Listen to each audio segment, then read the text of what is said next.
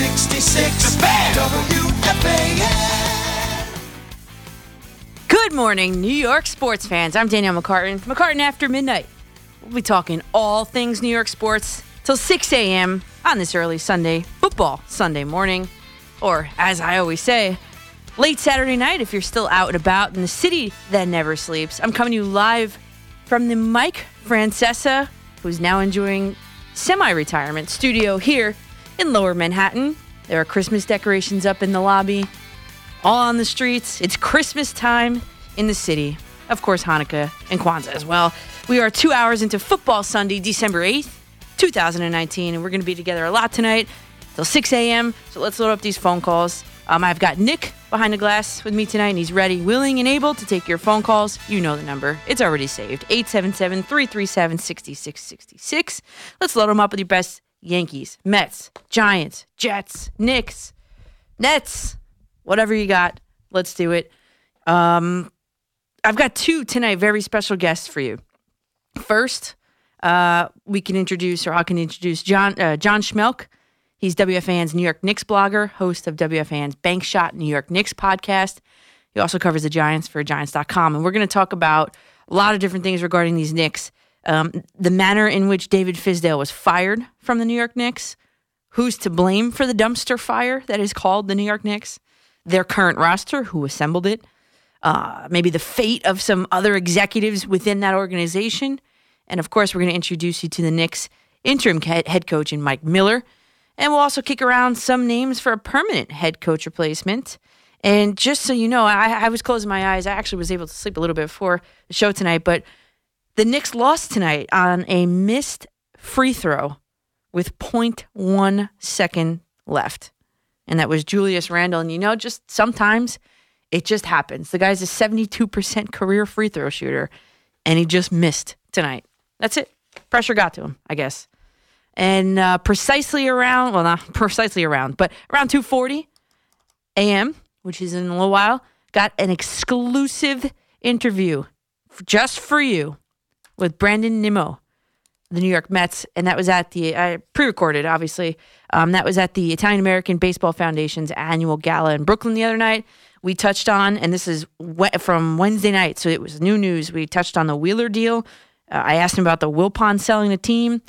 His new manager, who is former Mets outfielder Carlos Beltran, obviously Nimmo, the outfielder from the Mets, or one of them. I even asked about the impact of the team, of the impact on the team of the cheating allegations against Beltran, and just so much more. Brandon Nimmo, he's always very giving, and I appreciated that. Very honest. So that is coming up around 2:40, probably around 2:43 or 2:44, and that's it. So we got John Schmelk, and then we have Brandon Nimmo tonight.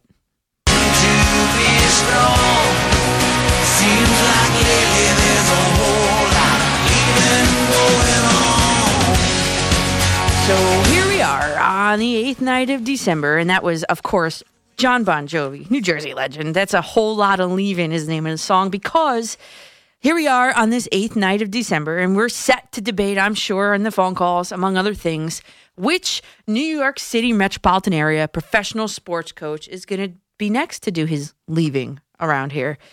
Well, who would have thought that the longest tenured coach of our 9 pro teams in our 4 major sports, that the Nets' Kenny Atkinson is the longest tenured? He was hired in April of 2016. Wow. In fact, who would have thought that the first domino to fall was going to be the New Jersey Devils coach, John Hines? That was Tuesday, December 3rd. And by the way, at the time of Hines' termination, because I did look, the Devils were 9-13-4. That was their record. Equates to a .346 winning percentage. The Devils fired their coach, who had the highest winning percentage of any team on the hot seat this season. That doesn't bode well, because then you got next highest would be the Jets at that point in time, 4-8, .333 winning percentage. Then next the Knicks at that point next were 4-17 with a .190. And then the Giants at that point were sitting at 2-10 at .167 in the worst division in the NFL, might I add. So at that point, right after this happened, right after the Devils coach was fired, I took to Twitter at Coach MCCARTAN to ask all of you, you guys are pretty good. You're pretty on target most of the time. I asked you, who was the next New York coach that's going to get the boot?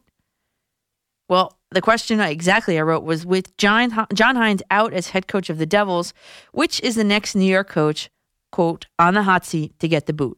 I gave 3 choices: Adam Gase, Pat Shurmur, David Fizdale. 55% of you said Pat Shurmur. Well, 55% of you were wrong, because maybe the Knicks weren't listening to the results of our poll on my Twitter, because they said, like 4 days later, to the rest of the New York City Metro teams, you ever see the memes? It says, hold my beer. Because the Knicks fired their head coach, in my opinion, in the most cruel of ways. They made him conduct practice and a media session to preview tonight's game on Friday. And then they fired him right thereafter. That's cruel. I get it. If you're a Knicks fan, this season marks the 74th season of the New York Knicks franchise. They've played in over 6,000 games, and they've never lost 2 consecutive games by more than 30 points until this week. Someone had to pay for it. Fizdale obviously was looking over his shoulder ever since that upper management impromptu November 10th press conference that we talked about right here. These losses against the Milwaukee Bucks, who have tied for the best record in the NBA, and the Denver Nuggets, who are the 6th best team in the NBA, sealed the deal, signed, sealed, and delivered for David Fizdale. The teams that remain, with their coach nice and toasty tonight on the hottest seat in this bone-chillingly cold, 24 degrees night in New York City, I think we can all agree, the New York Jets and New York Giants. So again, I took to Twitter, and obviously I took out Fizdale, so I gave you the updated poll with the remaining 2 choices of Adam Gase and Pat Shurmur. Who's next? In an overwhelming vote, 90% of you say that Pat Shurmur will be next.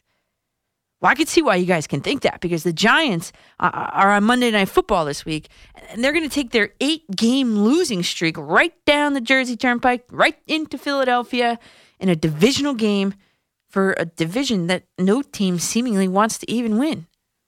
By far, it is the worst and least competitive division in the NFL. And are you sitting down? Because the New York Yankees, so you should be, because the New York Yankees and, more surprisingly, the New York Mets have won a game more recently than the New York Giants. The Yankees obviously had that playoff stretch, but the Mets and the Giants both lost. The both last won a game on September 29th. The Mets on September 29th had won their last game of the season versus the Atlanta Braves 2 hours after the Giants beat the Washington Redskins. So the Mets have won a game more recently than the New York Giants. And here we are in week 14 of the NFL season. I could see why you maybe want Pat Shurmur fired, because Saquon Barkley hasn't seen a 100-yard game with Daniel Jones as quarterback. I could see why, because after 28 games, Shurmur has won 6 less games than Ben McAdoo. And maybe you don't like the way he conducts his press conferences. But in his defense, he's got a defense that gives up 28.2 points per game. 4th worst in the NFL. You can't win many games with a terrible defense like that. Daniel Jones has got the 6th best passer rating for rookie quarterbacks, and he's thrown a rookie best 18 touchdown passes, which is 4 more than number 1 overall pick Kyler Murray this year, so you know. Which means that Daniel Jones, therefore, is better than Dwayne Haskins, who everyone was crying about in the draft when that the Giants skipped over him. And like we talked about on here, Daniel Jones' propensity to fumble the ball, and not only fumble it, but fumble it and have the other team post points pretty much directly off that turnover. He's got the most turnovers for a single player in the NFL. That's bad. But he's a rookie. And can you imagine if the Giants defense didn't crumble in that second half versus the Cardinals? Can you imagine if Devon Kennard didn't have that strip sack, scoop and score on Daniel Jones in quarter 1 of that Lions game? Because the Giants lost by 5 that game. Giants lost by 6 to the Cardinals. And can you imagine if the Giants were able to successfully make 2 field goals in Chicago? The Giants lost by 5 that game. because we wouldn't be having this conversation because the New York Giants would be 5-6, tied with the Eagles or 5-7, and they'd be like 1 or 2 games behind the Cowboys. Pat Shurmur can't snap the ball in the air on a field goal try. Pat Shurmur can't kick that field goal. And Pat Shurmur wasn't the one with only one hand on the ball in Detroit. He can't run the routes for receivers that struggle to create more than 1 yard of separation. And he isn't calling the defensive plays that have his team giving up the 4th most points in the NFL. Because guess what? If his players executed, we wouldn't be talking about this. Maybe there'd be some rumblings of it, but it wouldn't be like this. It wouldn't be at a favorite pitch. Because again, the Giants at that point will be playing meaningful football this weekend. And Giants ownership hasn't said anything about the fate of Pat Shurmur, probably because they want to retain him. And they're turning to Eli Manning this week to do it. And I'd have to say that I am in, according to that poll, the remaining 10%. I think Adam Gase should be next. And don't call me up here with Christopher Johnson gave him a vote of confidence. He said he'll be returning. I know. I also know that Christopher Johnson told a fan with a sneaky video camera that he hopes his team shows up to a game versus a winless Miami. They ended up losing that game, the Jets. You want to go to the Jets game with me later today? Tickets are $8.97 on the secondary market. You can't even go to Wendy's and buy dinner for that for 2 people. But you can get yourself into an NFL Week 14, not even the last week, football game. That is embarrassing. That is a bad look for the New York Jets and Adam Gase. You season ticket holders, you have a right to be furious. And you know what else is embarrassing? Against the Jets have the best run defense in football. Something Pat Shurmur can't say that he has because the Giants are ranked 21st in that category. But Adam Gase spent all week planning for a game against the worst team in football. He didn't even eat Thanksgiving dinner with his family to come up with that game plan. The result of his valiant effort, the quarterback guru, the offensive god, his offense never got into the red zone against the 0-11 Bengals. And the Bengals actually have the worst run defense in all of football. The Jets ran the ball 17 times with Le'Veon Bell. Le'Veon Bell! I'm no quarterback guru, offensive guru, but that would have been my plan of attack, to run the ball. It's actually amazing what Sam Darnold has accomplished in spite of Adam Gase, provided that the opposing defenses can sit back and cover 76% of the time. And speaking of Darnold, Adam Gase didn't roll his quarterback away from Carlos Dunlap once of the Bengals. He had more sacks in that game, 3, than he had combined in the entire rest of the season, 2.5 up until that point. The Jets became the first team in NFL history to lose 2 games to teams with at least an 0-7 record. And in the Bengals' case, much worse. You can click vote on Pat Shurmur all you want, but he hasn't made history with pitiful losses like Gase has. And while your football and basketball teams may be inflicting nightmares into your sleep, remember, there are 65 days until our pitchers and our catchers report to sunny Florida.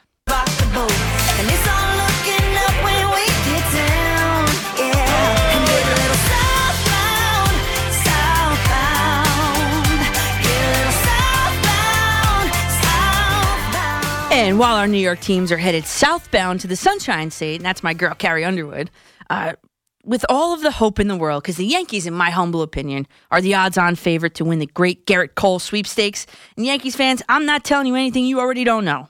You have a ruthless general manager in Brian Cashman who will pull out all of the stops to get his man. And as you know, Cashman and his contingent, which included Andy Pettitte, who pitched for Houston and won a World Series with the Yankees, flew to Southern California to meet with him on Tuesday.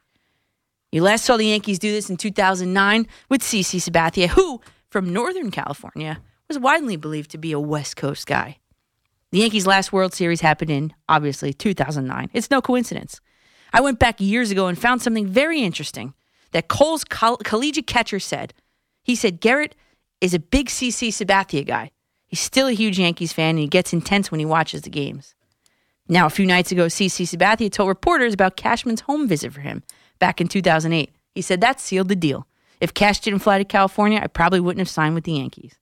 As you know, Cashman got the man he wanted then, and he will again this year.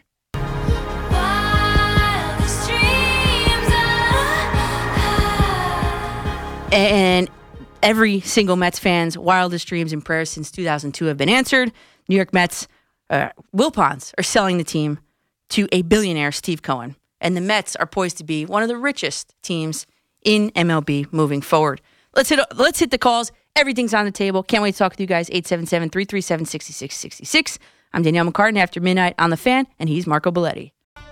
Got a little Drake going on here. I'm Danielle McCartan after midnight here on WFAN Radio in New York City.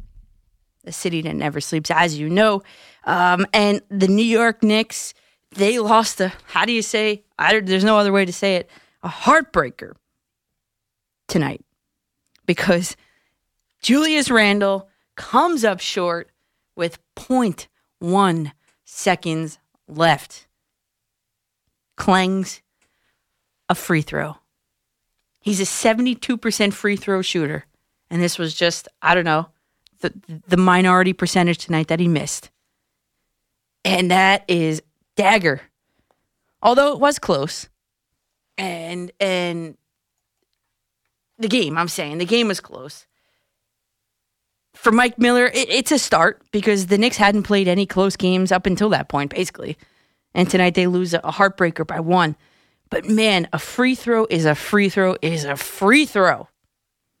No one's guarding you.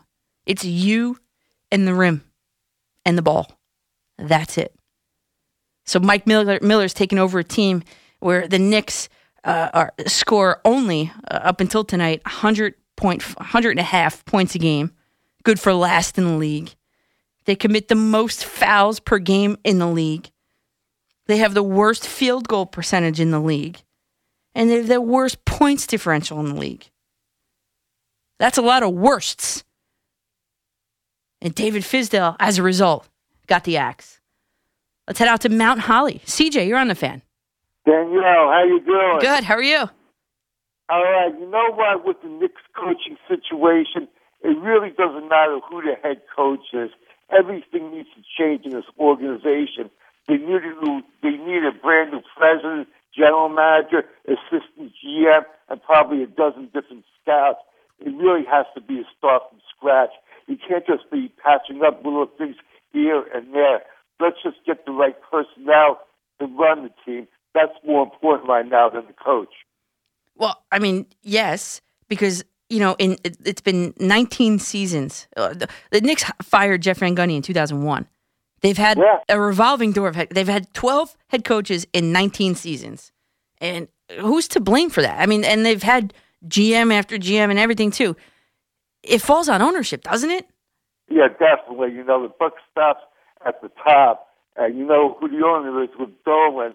But if I want to have an interesting coaching candidate, you might think it might be a little bit wacky, but at least he can motivate a team.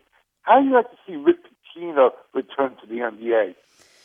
Well, that would be certainly the big name, CJ, that people would maybe be hoping for. I don't know. I have another name. I hope that Dolan does give a look, and we'll talk about this with John Schmelk coming up. But I think Becky Hammon is as good as any. I mean, she's obviously a basketball legend, especially around these parts of New York City with the New York Liberty. Okay, she's had a obviously decorated career with the WNBA. You can go on Wikipedia and look yourself. And she's got, after this year, at the end of this season, she'll have 5 seasons as an NBA head coach under Greg Popovich. Why not Becky Hammon? But the question is she going to get a real shot with the Knicks? Because, see, if I'm a big name free agent, or even a big name coach, let's take the coach perspective for a second. If I'm a big name coach, and I see that the Knicks have had 12 head coaches in 19 seasons, including the interims since Van Gundy left in 2001. Maybe there's going to be a Van Gundy reunion in this next year. But if I'm looking at that and I'm saying, well, if I'm Becky Hammon, I want to get my head coaching start, I'm not sure if I want to do it with the New York Knicks. And if I already have a proven track record as a head coach, I'm not sure I want to jeopardize that with the New York Knicks. So I don't know what kind of a talent they're going to attract at the head coach position. And obviously to win, you need some good players. Because the Knicks, they are a funky bunch. They're power forward heavy. They don't have a point guard. That's like operating a football team without a quarterback. That's how the Knicks are flying by right now. Without a real true... That's like that's like in football. I'm going to equate it to like running the wildcat offense with obviously a player that's not really a quarterback is running the offense. That's what the Knicks are playing with right now. And until they can attract a talent like that, until they can attract a big name free agent, and which big name free agents coming here to play for? Now this would be 13 head coaches in 19 seasons. And then it would be, if they hire a permanent coach, not named Mike Miller, it'd be 14 coaches in 20 seasons. I don't think that's too attractive if I'm a big fish free agent. And as we know the story, the Knicks missed out on them. KD and Kyrie both packed their bags and went to New York, just in Brooklyn. Chris, you're in Manhattan and you're on the Fan. What's up? Hi, Danielle. Nice to talk to you. You too. A couple things I wanted to touch on. You just talk about the Knicks. First of all, the Knicks don't defend at all. Mm-hmm. They don't run back on defense. That bothers me. That bugs me. That bothers me. That's just effort. That's after made baskets by the Knicks. Yeah, I know that. And the other team gets a fast break. I don't know how that happens for anybody. Yeah, you got Spencer Dinwiddie. When you watch the Nets, you got Spencer Dinwiddie crashing the boards every single time. Kenny Atkinson gave a press conference, and he said that 60% of the shot, you have a 60% chance to go in and crash and get an offensive rebound because 60% of the shots don't fall in. Something could be said for that, right? Yeah. Right. That opened my eyes. I was like, wow. That was like a couple days ago. I was like, oh, my God. Yeah. Yeah. And when these guys are throwing the ball up and running back, I mean, come on, man. It's that defending and rebounding is all desire. And if you can run up and down the court, anybody can do that. Yep. Another thing, I was talking to the gentleman who put me on is anybody going to say anything to LeBron James? Because he was a big endorser of Dave Fizdale, okay, back when the Knicks were looking. Mm-hmm. He spoke up for Fizdale, which LeBron, you worry about your own team. Well, and the same thing with Greg Popovich and Steve the Whiner Kerr. That reminds me, like you just said, reminds me of Peyton Manning speaking up for Adam Gase, and look where the Jets are. Yeah, and look where they are. And everybody should mind their own business. Yep. And like I said, I don't know why Steve Kerr with 5 wins and Pop's struggling with it. Worry about your own teams. Worry about your own organization. Yep. Don't be commenting on the Knicks. That's all I have to say, Danielle. Yeah, Chris, okay? We are in lockstep, Chris. Thanks for the phone call. Mind your own business. It sounds right to me. Sounds right to me. And LeBron James is another thing. I mean, let's not talk about his talent. He is a talented player. He's one of the most talented players of our generation on the court. But man, when he is not playing, he's like a little kid. He's obviously what bothered me was part of the reason was the water bottle flipping on the bench. What was that, 2 years ago? He's sitting on the bench. He's creating a distraction. He's flipping a water bottle. Come on. You're a grown man. Okay? And if you saw, I don't know exactly which game it was. It was this week sometime, earlier on in the week. He is sitting on the bench. Like his role at that point was a bench player. Yet he's literally inbounds on the court, cheering on his team with his socks on the court. That is ridiculous. That I cannot get behind. I'm sorry. I don't care who you are. You don't see, we can all agree, I'm sure, that Tom Brady is a generational talent as well. You don't see Tom Brady carry on like that. He does other things. But he's not a total distraction in the way that LeBron James is. I mean, he's going to his son's high school games, and he's acting like a fool on the sidelines when a kid sinks a three-pointer or whatever. Or slams home a dunk. That to me, I don't like that. You can't deny that LeBron James is one of the greatest basketball players to ever play the game. But the other stuff is a little bit ridiculous. And like Chris from Manhattan just said, mind your own business. Don't endorse. We're not in the business of endorsing because that puts excess pressure on the ownership, on the upper management of whatever team it is. I don't care what sport it is, what team it is. But it puts excess pressure on that particular body of people because think about it. If you're a fan, just a even if you're not a diehard fan, you're a loose fan. I forget the word. The word is escaping me right now. But if you're one of those, I can't think of the word. But if you're one of those fans that's like sort of kind of into it, and you hear LeBron James is endorsing X candidate for the job, you're like, wow, LeBron James, he's one of the best players ever. He definitely knows what he's talking about. I'm going to get behind this coach because he endorsed him. And then you got the management of the team that's like, wait a second. No, we don't want that guy. But by that point, it's already too big. You can't not have that guy. And then you got to defend yourself against why you didn't pick that guy. And like I just likened it, that's like Peyton Manning endorsing Adam Gase for a head coach's job. That boggles my mind. Again, Peyton Manning. He's a generational talent, Peyton Manning. We can all agree on that. I don't care what your team you're a fan of, who he beat, whatever. Peyton Manning is a generational talent, and he comes out and says Adam Gase is the guy. Adam Gase is the guy for the head coach of the New York Jets. I know it. Everybody should know it.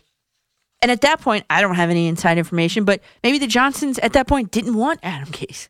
But if Peyton Manning gets behind him, well, then you're going to have to do a lot of explaining to do when you don't hire him. And say it doesn't work out with the guy you picked. There's always that question of what if with Adam Gase, right? I mean, I am very outspoken. I've been on radio shows in different parts of this country saying before that they picked Adam Gase that he wasn't my number one choice. In fact, he was like my third or fourth probably, I'd say. My number one choice was Mike McCarthy. Why the Jets passed up on Mike McCarthy is beyond me. But maybe it was in part because of Peyton Manning's ringing endorsement for the offensive guru, quarterback whispering Adam Gase, who I don't know if you heard it when I said it the first time. Adam Gase didn't go to Thanksgiving dinner with his family this year because he was game planning to play the worst team in the NFL in the Cincinnati Bengals. 0-11 Cincinnati Bengals. And guess what? He lost. Long Island, Jack, you're on the fan. Hey, how are you? Good, how are you? I'm doing all right. Just had a quick question for you. Yeah. Is it in the Giants' best interest to lose the game and, obviously have a better draft pick, or do you think it's better to see Eli win? I'm feeling pretty conflicted about this, honestly. I want to see Eli win, but at the same time, I almost want him to lose because I would like them to get a better draft pick, and I don't know where I stand on the situation. Jack, and thank you for the phone call. I think you're like a lot of Giants fans. I don't know where Giants fans stand on all this because I don't know. I mean, for me, the nostalgia factor, I want Eli Manning to come away with this game, this win, especially on Monday Night Football when the whole entire country's watching. But as it stands right now, the Bengals have the number 1 pick in the draft. The Giants have the number 2 pick in the draft. And theoretically, because the Bengals are looking at a quarterback, the Giants theoretically would have the pick of the litter. They need an edge rusher, and he's going to be there. So I don't know. And we can get into that more a little bit later because we're going to talk very in-depth of the Giants. I think Giants fans are very conflicted as to what they're going to root for this week. But obviously, I do not want the team to tank. That's not in anybody's competitive juices to tank, obviously. So, coming up after the break, I'm going to tee this up. I have a very, very exclusive interview with a New York Mets player in Brandon Nimmo, and that came from earlier this week. It was pre-recorded, I'm not going to lie, but it's still relevant. Everything in it is still relevant, and we're going to hit that after the break. I'm Danielle McCartan on The Fan. Sports Radio 101.9 FM and Sports Radio 66 WFAN. Good morning again, everybody. Let's jump right back into this. I'm Danielle McCartan on WFAN, and we are talking the Garrett Cole sweepstakes. There has been no announcement made yet, but I think it's going to be happening sooner rather than later. I think Garrett Cole wants to lock this up, and I think Garrett Cole will be a Yankee sooner rather than later. And if you guys want to get on hold, There's a lot of calls. I want to get right to them. It's 877-337-6666. Listen, for the reasons I've outlined before, you got, obviously, he's a huge Yankees fan. He's got some real strong family ties. His sister is here in New York City, works in a law firm that has 4 offices in our area right here. They're very close. He'll save but if he goes to California, he'll be paying $10 million more in taxes on his earnings than he would if he were to come here to New York. And I think that was the pitching coach change, the oust of Larry Rothschild and the hiring of Matt Blake 11 days later was in anticipation of Garrett Cole coming here and part of the courtship of Garrett Cole to the New York Yankees. Send out to Woodbury. Pete, you're on the fan. Hey, how are you? Good. How are you? Good. The last caller was saying pitching's okay. I mean, clearly for the Yankees, we've seen it 2 years in a row now. Pitching, we need at least another ace, if not, I don't want to say 2, but at least an ace. I think 1 because Paxton came onto his own. You're getting Severino back. Yeah. I think 1. 1's the number. 1 and maybe some depth at the end. Sure. In case, Montgomery or Loizaga. Right, whoever. Or when the guy doesn't come back. Yep. So, having said that, my other and that would be great. I'm still skeptical. You guys all sound very optimistic about him coming. I'm still skeptical because of the West Coast bias that I know he denounced. But let's just say for a moment, perhaps, that both of Boris's clients, maybe he goes to L.A., the California Angels, whatever they are in Anaheim, Strasburg stays home. What would be your next, and I have a follow-up too, if you just let me. Sure. What would be your follow-up? Would it be Ryu? Would it be Keuchel? Mad Bum? Now that Hamels and Wheeler are forced off the board. I'd probably go Mad Bum. Bumgarner, probably my second choice. I would too. And let me ask you this, though. How many years for what amount would you go? See, he's been around, so I don't know how long. I mean, I wouldn't make it a 7-year deal. I would make it, and I don't know. No. I don't know what he would. Would you give him 5? Would you give him 5 for $1.25? Oh, $125 million. After Wheeler, they're saying that's going to be a comp. Huh. Yeah, I think the Yankees have to do it. I think they're in a position where they have to do it. I do too. And my other thing is, being a big time Yankee fan, I bartend, so I probably watch every game. Yeah. With people watching with me, and everyone has an opinion. Yep, I know. You know what I mean? Right. There's no lefties in the lineup. Yeah. So Didi, I get it. Configuring the infield, there's not a spot for him, but he was clutch and he was lefty. 2 of the things we're lacking right now. Yep. I know we can't give him the boat, but could we at least offer him 3 years, 54? Now, if you're Didi, I don't know if you're taking that though. I don't, because I think you're expecting the big payday. I agree from a Yankee standpoint. I think that's a fair deal. But from a Gregorius standpoint, I mean, he's earned it. I mean, he's coming off the surgery, but he's earned that long-term big money deal. Sure. And unfortunately, the Yankees can't give it to him.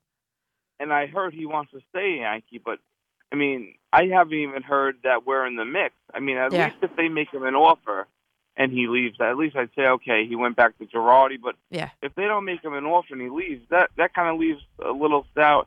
Because who knows what Urshela is? Who knows what Voit is? Yep. You know what I mean? So I'm a little concerned. And the off an injury, yes, it all looks good. LeMahieu, we only have for 1 more year, mind you. Yeah. I mean, we could always re-up him, but, I'm just curious what you think about being, letting Didi go and being very right-handed. Yeah. Thank you. Pete, thanks. I agree with you. I mean, I think Didi Gregorius' bat is what the Yankees are going to miss the most. I said that before. They didn't, like he said, I agree with him. They should at least offer him a qualifying, an offer to say, okay, well, we tried in essence. And the Yankees did not extend the 1 year. It was $17.8 million offer to Gregorius. They didn't offer him it. They didn't even give him a chance. So yeah, I think that his bat, his clutch hitting, his presence in the lineup, his ability to spray the ball all over the field in a lineup that doesn't really know how to do that. Let's be honest. You got guys like Judge and Stanton and Sanchez up there in that lineup. That is a third of the lineup. I think his bat is valuable. His fielding is also valuable, but I think the Yankees can compensate for that. So bottom line, Didi Gregorius, I think they should offer him something. But ultimately, I don't think he's staying because, like I said, from his standpoint, he's earned it. He's earned the long-term deal. He's earned the big money. And you guys know I have my favorite website is Sports Track. To Madison Bumgarner, they're putting his market value at 5 years, $105 million, basically $106 million. I think if the Yankees, for whatever reason, Garrett Cole decides to stay in California, I think the Yankees have to go after Mad Bum next. Chris in Brooklyn, you're on the Fan. Thanks for holding on. Chris, are you there? All right, Chris. Going once, twice. Sorry about that, Chris. David in Westbury, you're on the Fan. Hi, Danielle. I'd like to address a couple of things that people have come up with against the signing of Garrett Cole. Sure. One is there's no salary cap, so I don't. As a Yankee fan, I don't care how much money they spend. I've never seen them not get a guy just because of money. Right. But the second thing is something no one's talking about, is the psychological effect on the hitters on both sides. If you're a Yankee and you're going out there and you know you have to score 5 or 6 runs to win, it's much harder to hit when you know that. Yeah, I was talking about that a little bit before. Sure, it puts a lot more pressure on the and on the other side, if you know that all you got to do is tie into a Tanaka hanging slider and he's going to be out of the game and you're going to be with your middle relief, it makes it much easier for the other side to hit. So it's not, you can't just say, well, they didn't hit. But when you know your ace is out there, it's easier to hit. Am I right? Yeah, I agree with you. And like, for example, let's talk about how the Yankees and Astros series played out. I mean, when you yank Tanaka in the 7th inning, just to put in a reliever or whatever, the 6th inning, because he was rolling. Now you're overexposing the bullpen, and now you've as the Astros, you've gotten looks at these middle relievers that, it gives you an advantage in the series moving forward. Right, I agree with that, and I just don't think people are counting on what it means to a team when you can send a guy out there that you know is going to shut down the other team, and what it means to the other team too. It puts so much pressure on the other team. Yep, I agree. So I'm in complete agreement with your perspective on it. I just wanted to address those 2 points. Yeah, David, thanks for that. And Garrett Cole, I mean, he's got a lifetime ERA of 3.22, right? And when he's in the postseason, he's got an ERA. Let's see. I want to venture to guess that it's lower. Yeah. 2.6 in 4 years, 7 series. 2.6 ERA. So not only is he good in the regular season, he's better in the postseason. Imagine that. He gives up 2.6 runs earned. 5 hits per 9 innings. As the opponent, I'm like, man, I don't want to go up against that. Carlo, Kings Park, you're on the Fan. Morning, Danielle. How are you? Good. How are you? Good, Daniel. Definitely talk about some Yanks. Yes, I want Garrett Cole, without a doubt. He's definitely the difference maker. There's no question about that. Yep.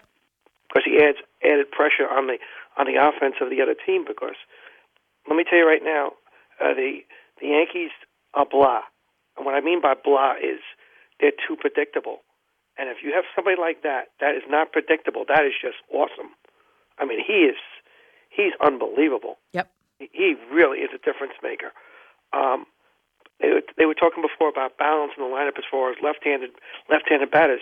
If you lose Didi, yeah, they have people to replace him, But guess what? They're all right-handed. You need balance in the lineup. That's a big deal because if people know what's coming, guess what? It's a huge factor. It's a huge factor. Yeah, especially in a park that plays, and Carlo, thanks for the call, especially in a park that plays to a left-handed pull hitter's advantage with that short porch and right. Louie and Bethpage, if you could make it quick, we're a little bit up against the break. You're on the Fan.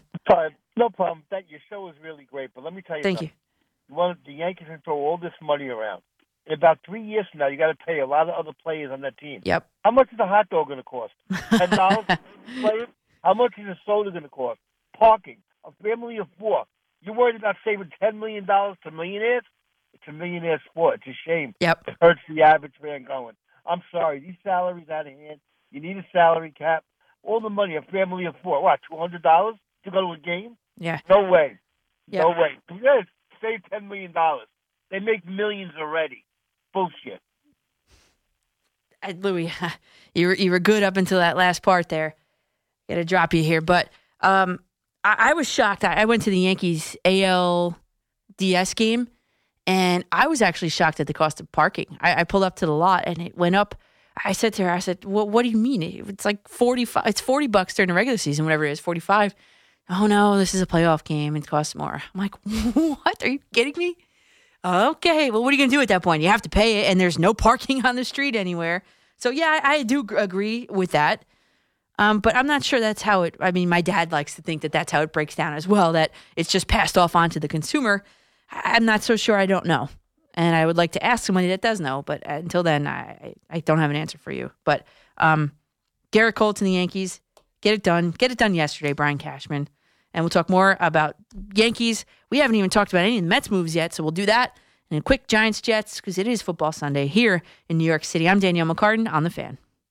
Imagine a gentleman's club with over 400 gorgeous exotic dancers every week. Hey, big boy. From the people who make fantasies come true, Gallagher's 2000 in Long Island City is the place to be. Gallagher's 2000, a gentleman's club for today, gentlemen. Gallagher's 2000 features 2 floors, 3 stages, discounted drinks, VIP, champagne rooms, free valet parking, and dinner specials every night. Gallagher's 2000 is open 7 days a week till 4 a.m. and offers complimentary lunch every day with any drink purchase. Come on down, big boy. Gallagher's 2000 is New York's largest upscale gentlemen's club, and Gallagher's 2000 bachelor parties will blow you away. For their bachelor party specials, call 718-361-1348. Gallagher's 2000 is located at 43-19 37th Street in Long Island City, just a half block north of Queens Boulevard. Call 718-361-1348. That's 718-361-1348. Gallagher's 2000 is unlike any club in New York. Come tonight for the time of your life. Gallagher's 2000. Let your imagination run wild.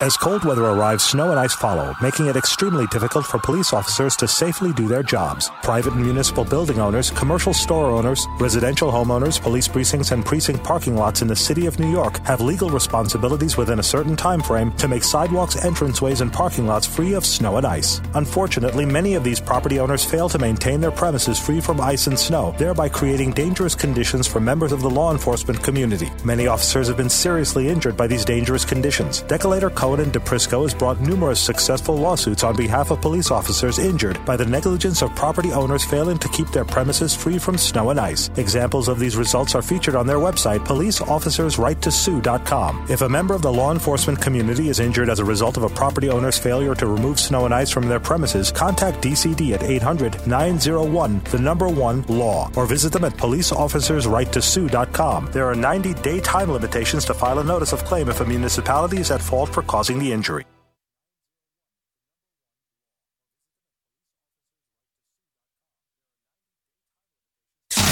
WFAN 2020 Sports. Good morning at 4:20. I'm Marco Belletti.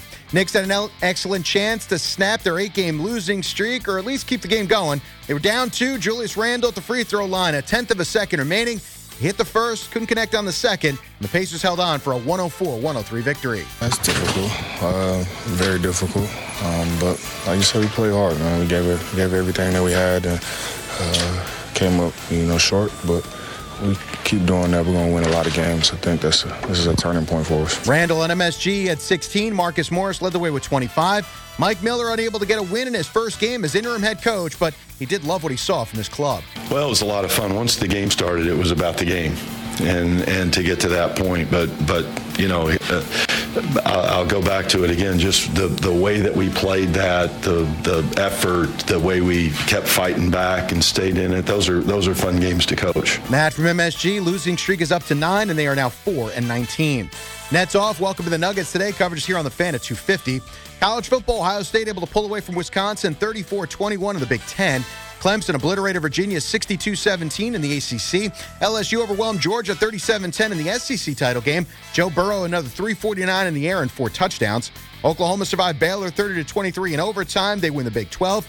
AAC went to Memphis 29-24 over Cincinnati, and Boise State dominated Hawaii 31-10 Mountain West. Hockey Stars knocked off the Islanders 3-1. Matt Barzell, the lone tally. Predators, they turned aside the Devils 6-4. Giants officially ruled out Daniel Jones. Means Eli Manning will start Monday night against the Eagles, but he won't have Evan Ingram. He was ruled out as well. Jets host the Dolphins. No Le'Veon Bell, ruled out with an illness. Jamal Adams remains doubtful. Sam Darnold asked if they're looking for revenge after falling in Miami earlier this season. No, I mean, it's just the next opponent for us. We're really looking at it, kind of how they played as of late. And then also some things how they played us, you know, we're just looking at them that way. And in college hoops, St. John's clipped West Virginia 70-68. Syracuse battered Georgia Tech 97-63. Also wins from Manhattan and Stony Brook. With reports every 20 minutes, Marco Belletti, WFAN 20 Sports. Hey guys, it's Maggie. Coming up on Monday's show, Bart and I will react to the Jets and Dolphins and preview Giants-Eagles on Monday Night Football. Plus, the winter meetings will be underway. What rumors could be swirling around the hot stove? Bart and I are on from 2 to 6 on Monday. Comes your way on Sports Radio 101.9 FM and Sports Radio 66, WFAN and WFAN FM New York. This is a good song if we were going to do Giants. Guess who's back again? Eli Manning. And Eli Manning is back in under center for the New York Giants. And I'm Danielle McCartan here with you on WFAN Radio. We are a little over halfway through the show here tonight. We are going to have John Schmelk on at 4:40 to figure out what's going on with the Knicks. In the meantime, we'll quickly finish up the Yankees and Mets talk here. So basically, the Yankees are in a good position, in my opinion, to land Garrett Cole. I think it's just a foregone conclusion. Honestly, that's what I'm thinking. And I had just a suggestion come through on Twitter. At Michael Dragon 19 says he's playing GM a little bit, but he says Andujar, Voit, and a minor league pitcher for Josh Bell of the Pirates help solve left-handed hitting. Thoughts? I kind of like it. I mean, Bell is an awesome player. He sprays the ball all over the field, and he's a left-handed. So he's a first baseman. You slide Didi to second, Torres shortstop. DJ LeMahieu to second base, Torres to shortstop, or Shell to third base. And I am operating under the premise that Didi Gregorius will not be back next year. And quickly, the Mets, we're not going to have to play GM because the Mets GM actually made a move for that true center field that everybody calls up here asking for, and Jake Marisnick. And it was a swap with the Astros, where the Astros got 2 prospects that were not in the Mets top 30. However, this guy, Kennedy Corona, outfielder, who's 19 years old, he hit .301 in the minors last year. That might end up hurting the Mets, but not right now. And the Mets are in sort of kind of right now mode. And you got to give up to get something. And with the acquisition of Jake Marisnick, Brody Van Wagenen and the Mets have solidified their stance in the win now mode. And Brody must not have been listening last week when I made that strong case for Starling Marte to the Mets. But I guess I'll let that slide because he probably got a better deal on Marisnick because he's set to make $3 million this year in his final year of salary arbitration. And then he's in his contract year because next season after that, he's an unrestricted free agent. So he's in his contract year with the Mets. That's always a good sign, I think, for guys that are motivated by money, which one of us isn't, right? Some pros and some cons for him. By everything I've seen, Houston fans loved him. Definitely a fan favorite. He's 28 years old as well. Brody said that Jake is an elite defender who is an incredibly smart base runner. Among our offseason plans was to improve defensively, and he is one of the best in the game. And he is. He's not a great offensive producer, which we'll get to in a second, but he has, in my opinion, above average plate discipline, and he swings only at 35% of the pitches outside the zone. his defense, and he has made quite some plays for the Astros last season, including a few that only had a less than 40% catch rate, according to Fangraphs, and he doesn't miss many. He's got a .993 fielding percentage in center field, where he's played 533 games in his career. He's in the top percentile in sprint speed, outfielder jump, which is important in getting to those impossible balls and maybe making a play on them. And he's in the 85th percentile in outs above average. There's only 10 fielders that were better than him in this category. In defensive runs saved in that category, I know maybe some of you guys aren't analytics, but in defensive runs saved, a plus 15 makes you a Gold Glove caliber. He had plus 12 in Houston. Although, his offensive production is just very, very average. Brody said he's a plus base runner. Sure. What's concerning to me at the plate is his best season came in 2017 as Carlos Beltran's teammate. That's also the first year that the Astros were accused of cheating. Makes you think. It just makes you think. Pause for thought. I don't know. 2017, he was left off the postseason roster due to injury, but he was still on the 40-man and did get a ring. What happened was, maybe you're interested in the injury, it was just a sliding injury. His thumb got caught on second base. He was cleared to field, but not to bat, and the Astros decided just to keep him off. His spray chart looks okay. He hits a lot of ground balls, a lot of line drives, but definitely more of a pull hitter than a push hitter. And just if you're a Mets fan and you're watching J.D. Davis in the outfield last year, I think this is just a very welcome defensive upgrader for the Mets this season. I think, Marte still would have been a better solution just based on his offensive performance, which is better than Marisnik's. I just don't think the Mets are at a point yet where they could sacrifice offensive production for defense. Right? Isn't that why they picked up Wilson Ramos, right? And with all that being said, my day job, I give this a B- for the Mets, considering they gave up pretty much nothing for a player in his contract year. Let's head back to the phones. Fairview, New Jersey. Jeff, you're on the fan. Danielle, how are you? Good. How are you, Jeff? Good. Doing great. All right. I want to talk about Nimmo and Keith Hernandez. But first, Daniel, After Midnight, you should do that song by Eric Clapton, After Midnight. It would be great. Perfect for your show. I'll have to take a look at it. It's a great song. Check it out. All right. Nimmo and Marnikis, how do you say it? Marcinek.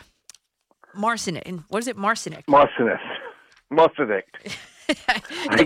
The way it looks is different than the way it says. Marisnik it is. Marisnik, right. Yeah.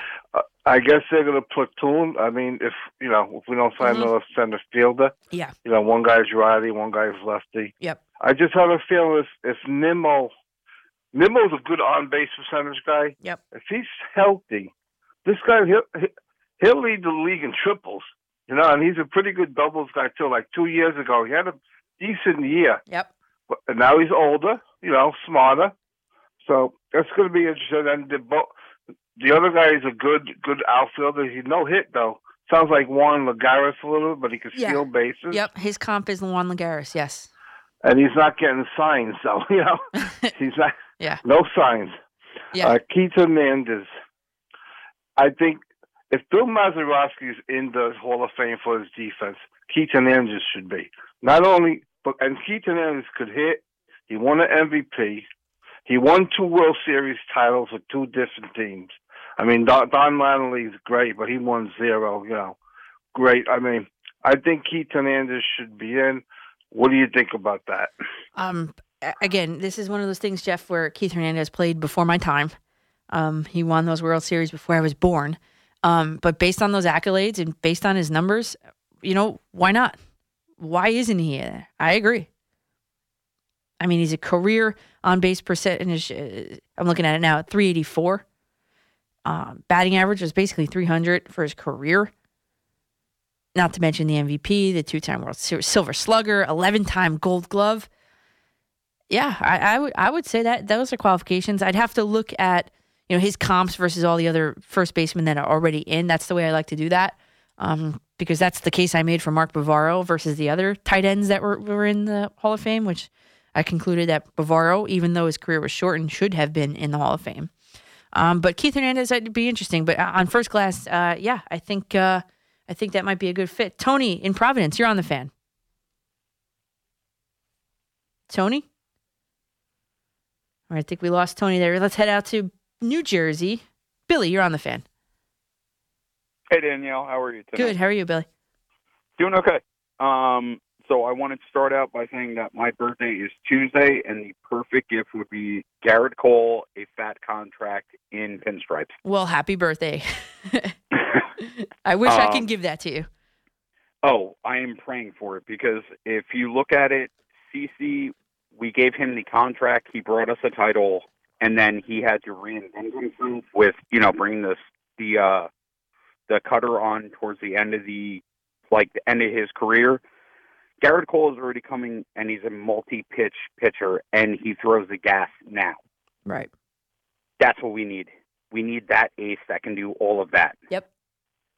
Yeah, and be reliable in the postseason as well as he is. 100%. and sorry to cut you off. And a pitcher that can eat all the innings. Yep. We don't. If we have a great bullpen, I don't want to waste all of that.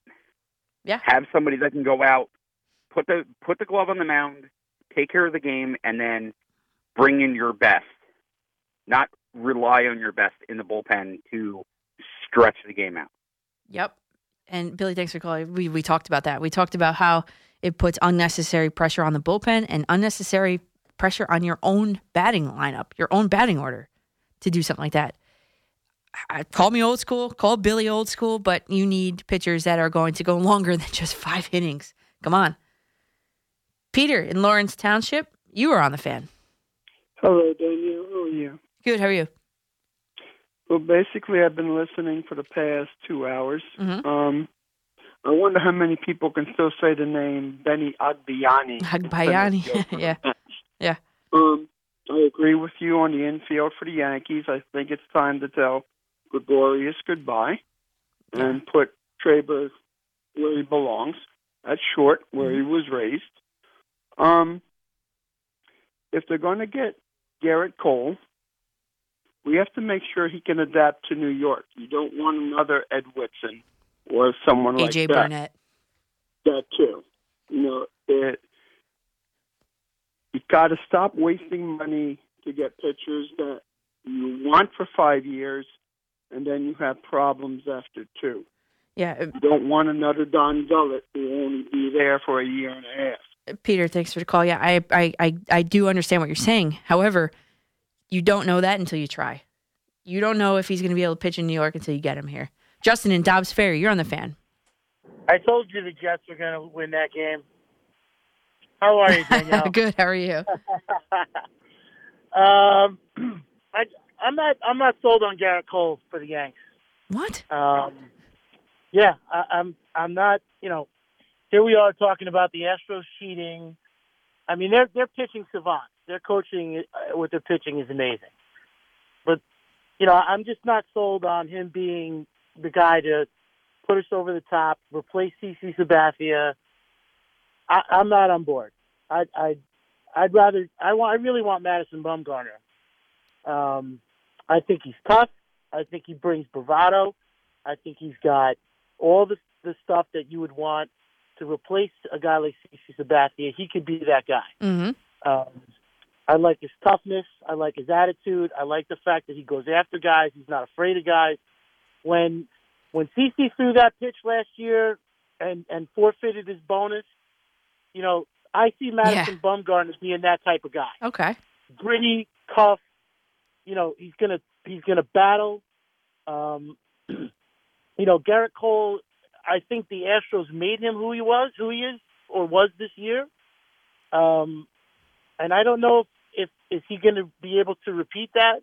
Is he going to be able to repeat that long term? And frankly, do we have the coaching staff to make that happen? The Astros are savants. I mean, they're, Yeah, I think with they can make everybody. Justin, thanks for calling. Yeah, I think that with Matt Blake, I think that you do have the pitching staff, the pitching coaches at least that can do that. And you have Aaron Boone in the dugout who is analytics driven. So let's head out to Denville. Dennis, you're on the fan. Hey, how are you today? Good. How are you? I'm good. Hey, I love listening to this show. Great time. Thank you. Hey, real quick, I don't know if you were at Derek Jeter's last game. Yeah. I was just wondering if you think that he is going to be a unanimous decision. Well, for the Hall of Fame. Yes, Dennis, thanks for the call. Yes, I was at the final game. I was standing in the stands crying beginning in the 6th or 7th inning to the end of that game. Remember, like it was yesterday, really. Is Derek Jeter going to be a unanimous selection to the Hall of Fame? Although I would like him to be, I don't think he will be. I really don't think so. I think you got some guys up in Boston that are going to vote no. And, Derek Jeter towards the end had a little bit of a drop-off. I don't know. I just don't know. Because if you look at Derek Jeter's career, yes, he was clutch. Yes, he had so many World Series. Yes, there are still Derek Jeter detractors out there. And unfortunately for him, I don't think so. I think, Mariano Rivera is, I think, the unanimous selection among all fans, even Red Sox fans, as being the best closer of all time. I don't know if Derek Jeter is held in the same regard as them, as he is. So, although I would like to see it, as a Derek Jeter shortstop fan, my former shortstop myself, I just don't see it. And that's that. We're having a lot of Hall of Fame talk tonight, huh? So the Mets end up with Marisnik, and so the Mets end up with Marisnik. And in terms of starting pitching, maybe they want to replace Wheeler's innings. I think Porcello or Rourke, I think they would be some good selections for them, because when you look at Wheeler, he has he's good for 150 innings a season. Porcello would put you over that if you're the Mets. ERA for Wheeler is 3.77. Rourke has a better one than him. Wins per season, Porcello can give you 13.5, whereas Wheeler gave you 8.8. And then the big concern I have with Rick Porcello is the fact that he gives up a lot of runs. And I don't know if the Mets lineup could overcome the deficit that he would create in giving up those runs. Who knows? Maybe the new analytics pitching coach could straighten him out, because the Mets got one too, and welcome the project. I mean, Porcello has made over $20 million per year. That's like yikes for the Mets. I think Rourke is the cheaper option, and he's got the lowest ERA out of the three of them. So I'm still going Tanner Rourke for the Mets if they wanted to replace Wheeler in their pitching rotation. Okay, more New York sports. Mets, Yankees, Jets, Giants, all after the break. 877-337-6666. I am Danielle McCartan on The Fan. The Fan, Sports Radio 66 and 101.9 FM, WFAN, New York. And I'm Danielle McCartan, back with you on WFAN Radio. And listen, we had a lot of Yankees and Mets talk, and we were forgetting that, it is Football Sunday. And we have two teams in New York that, let's be honest, aren't so very good. But the Jets are taking on the Dolphins, who they lost to earlier this season. Okay, they were winless, and the Jets lost to them. And the Giants are going to be on Monday Night Football for the whole entire nation to watch. And Eli Manning is getting a shot. He's getting his chance. And there's a lot of speculation about which head coach is going to go next. You got Pat Shurmur, the fans on my, as we were talking, Marco and I were just talking over the break, my very scientific polls. You guys think that Pat Shurmur is going to go next? I mean, we've seen the Devils coach go. We've seen the Knicks coach go. Everybody seems to think the Giants coach is going to be next. In my opinion, I think it's the Jets. I mean, we're talking Jets, Dolphins, and the Jets lost to the Dolphins the first time around, and they were winless. And the Jets lost to the Bengals the second time around.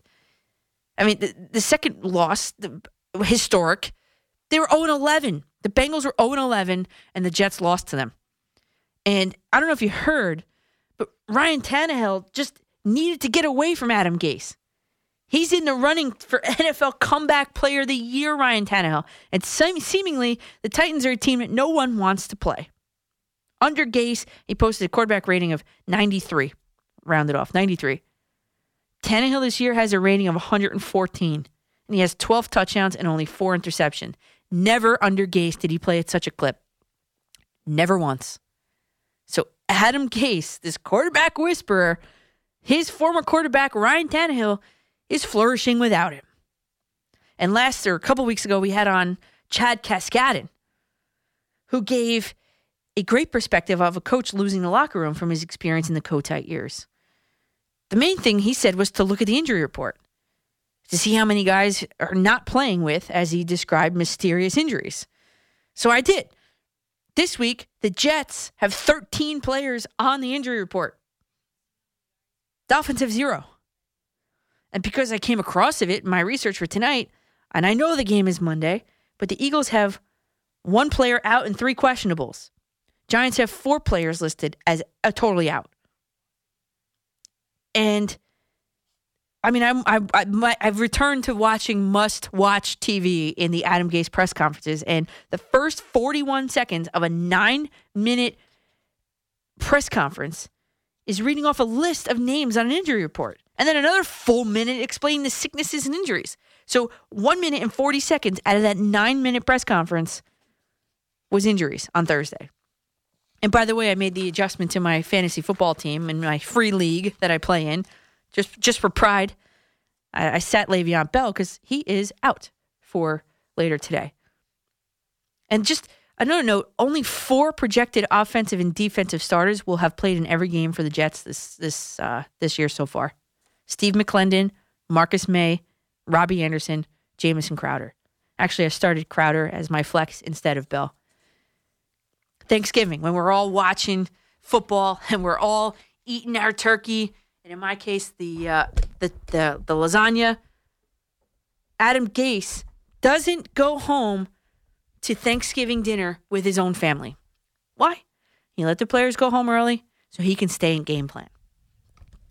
Adam Gase game plans so much that he loses to the winless Cincinnati Bengals, and his offense doesn't even see the red zone in that game versus one of the worst defenses in the league. I'm getting a little excited here.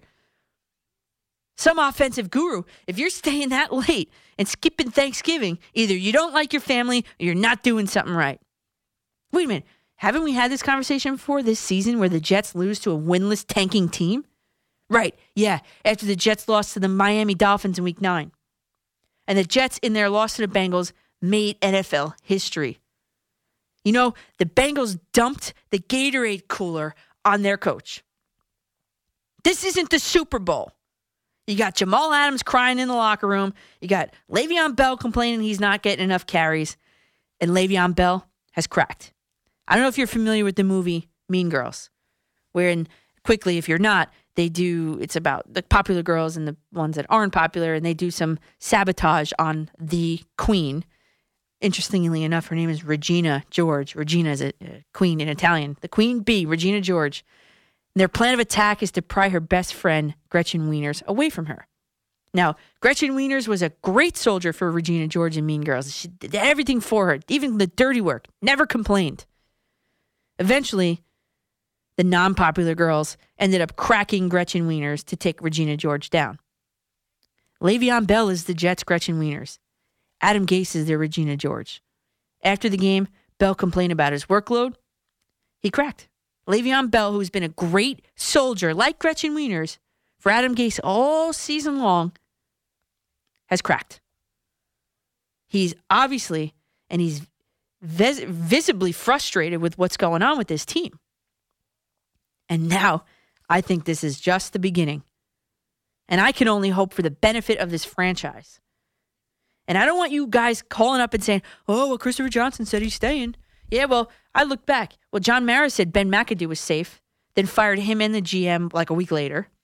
Last season, Marvin Lewis signed a contract to come back this year and didn't.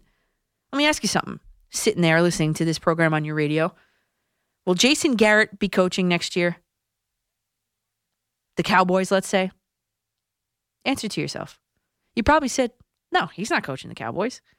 Well, here's what Jerry Jones had to say. He said, in my opinion, Jason Garrett will be coaching in the NFL next year. Well, how steadfastly sure are you to make that statement, Jerry Jones, in front of a bunch of people if he wasn't going to be back on your own team, if you already didn't know that?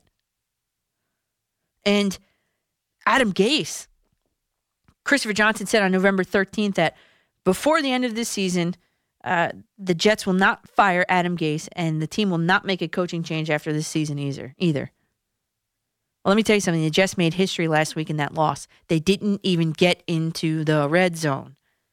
Carlos Dunlap looked like Warren Sapp. He had 3 sacks in the game, had a total of 2.5 sacks total going into the game. It was his best game of the season and probably will be the best game of his season.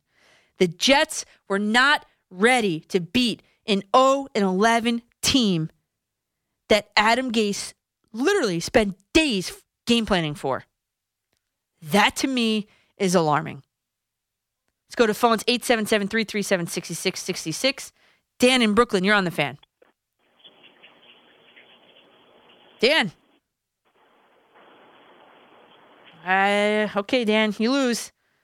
Tony in Providence, you're on the Fan. Yeah, good morning. You do a great job, by the way. Thank you. Before I talk about the NFL generally, quick point, Eli, I'm so glad he's going to start this week. I think he's going to do well. I hope so, Daniel, because 2 Super Bowls, he beat Tom Brady and the Patriots. I hope he has a great game. Me too. This week. Mm-hmm. I mean, and some great matchups this week. I like the 49ers over the Saints because the Saints have some defensive players out, and they were saying the 49ers are not that good. Some people, I think they are really good. They are the real deal. What do you think about that game? I think the 49ers. Yeah, I think, and Tony, thanks for the call. I think the 49ers are the real deal, and I think a quarterback that has learned under Tom Brady for so many years, like Jimmy Garoppolo, I think that only bodes well for them. And I want to go back to Adam Gase because, like I told you, I'm back to watching. You guys get a treat because I'm back to watching his post-game press conferences. And we talked about it here before that Bengals game. And I'm no NFL coach. Let's be honest. I'm not trying to pretend to be an NFL coach. But we talked about how the Jets offense always sets up like these short fields. And the opposing offense doesn't have to go so far to put points on the board. Well, and maybe Adam Gase listens to the show because this is a quote. We never flipped the field. We stayed backed up and created short fields for them. When you only have to go 60, 55 yards, it helps you. We just stayed pinned back. We could just never get out of it. We literally talked about this, guys, as a trend last week. But the Jets, they're ranked 19th of 32 teams in points given up per game. His offense has the worst average starting position in the NFL. Now, going into that game, and now it's only second worst, only to the Cowboys. And they don't seem to be struggling as much as Gase is. Garrett has 2 more wins than Gase. And likely he's out at the end of the season. And many Cowboys fans want him gone sooner. So the sad fact is that the Jets' offense has been so bad that it sacrifices and puts their defense in a position to fail. The best run defense in the league is set up to fail because Adam Gase's offensive guru talents can't get the Jets in a position to succeed. And they asked him about in the post-game press conference, 26 passes and 9 rushes in the first half. Well, what's up with that? Adam Gase goes, that's what I called. That was it. What? You're playing the worst run defense in the NFL. We talked about it here, guys. I'm not an NFL coach, but someone asked me about that, the follow-up question. And he said, yep. We had some positive plays going on. Sometimes we were moving the ball. Come on, it's laughable. Then someone asked me about the mood in the locker room. He goes, it's quiet. You didn't come here to lose. So, literally walked off the stage. Literally walks off the stage. Then you got Sam Darnold answering the same question, and he says, this is a quote, it sucks to lose the game. I think it's like every other game, though. When you lose, it's not fun. This is a 22-year-old giving a more mature response than a grown man head coach. Come on. And then here's what's most bothersome to me. The fact that Adam Gase said this. Someone asked him what his message to fans was, and he said, things just didn't work out for us this year. We couldn't get things rolling in the right direction, et cetera, right? There's more to the quote, but what do you mean? We couldn't get things working this year. Couldn't get things in the right direction. To me, that sounds like a coach that's given up. And how do you expect your players to play hard and not give up if you seemingly, read between the lines, have just given up on your own team? Things just didn't work out for us this year. I mean, come on. I think he's got a vote of confidence from his ownership. I think that's lame duck. I think that's apathy. I don't like it. And if you're a Jets fan, I don't know how you're okay with that. And he said, later on, we're going to try to put one good game together so we can win this week. One good game. You should be looking to win the rest of them. I mean, really. I just think that's a coach that's just has given up on his team. Chris in Richfield, Connecticut, you're on the Fan. Hey, how's it going? I was just wondering what you think about Angels' shots of getting Garrett Cole away from the Yankees. The Angels' shot of getting Garrett Cole. I think they could probably pony up the cash. I think they have the advantage because they are pretty much Garrett Cole's hometown team. I mean, Angel Stadium is not far from Newport Beach at all. Everything that I've seen indicates that Garrett Cole is going to the Yankees. Every single thing I've seen. I mean, I've outlined it. I'm not going to go through it all again, but I've outlined every single thing. In my opinion, it's a foregone conclusion that Garrett Cole will be a Yankee. And I hope that for everybody's sake around here, so we don't have to keep speculating on this, I hope that the Yankees just lock it up and get it done with. Tom in North Brunswick, you're on the Fan. How's it going, Danielle? Good. How are you? I'm doing good. Real quick, I think the winter meetings start on Monday. Yep. Well, I'm San looking Diego. forward to. Thank you. I'm looking forward to the Mets getting some bullpen help, and that was a great interview with Nimmo because I like Nimmo. Thank you. He's an on-base machine, and I think he'd be a good leadoff hitter. And as long as he's healthy, I have no problem with him being starting center fielder. Yep, me neither. And thanks for this call, Tom, and thanks for listening for so long. I agree. I think he's got the fire and the desire to do it, and that's what they'll end up doing. They'll platoon him with Marisnik, and that's how they'll handle that. On days where Nimmo needs rest or, hopefully he's not hurt, so we'll just say on days that he needs rest, they're going to put Marisnik in. And Marisnik is an upgrade defensively. So, it's like, how does the manager want to play it? Do you want to go with a defensive lineup for the day or do you want to go with an offensive lineup for the day? And that's going to pretty much be it. And then Nimmo also gives you some flexibility in other outfield positions. So I think it's a great move, the Marisnik move. And I think for his sake, and because everybody loves him, he's a great player. He walks a lot. Brendan Nimmo, I'm talking, walks a lot, all that. He's an on-base machine, as the caller just said. So, yes, I agree with that. And we are ready for the reset, the 5 o'clock reset. Everything's back on the table. All sports, all teams. Get on the phone, 877-337-6666. I'm Daniel McCartan on the Fan. Sports Radio 101.9 FM and Sports Radio 66 WFAN. Good morning again, everybody. I'm Danielle McCartan here at 3:05 in the morning. McCartan after midnight with you on the Fan. You guys have the number. Well, if you don't know it by now, it's 877-337-6666. Let's get it going.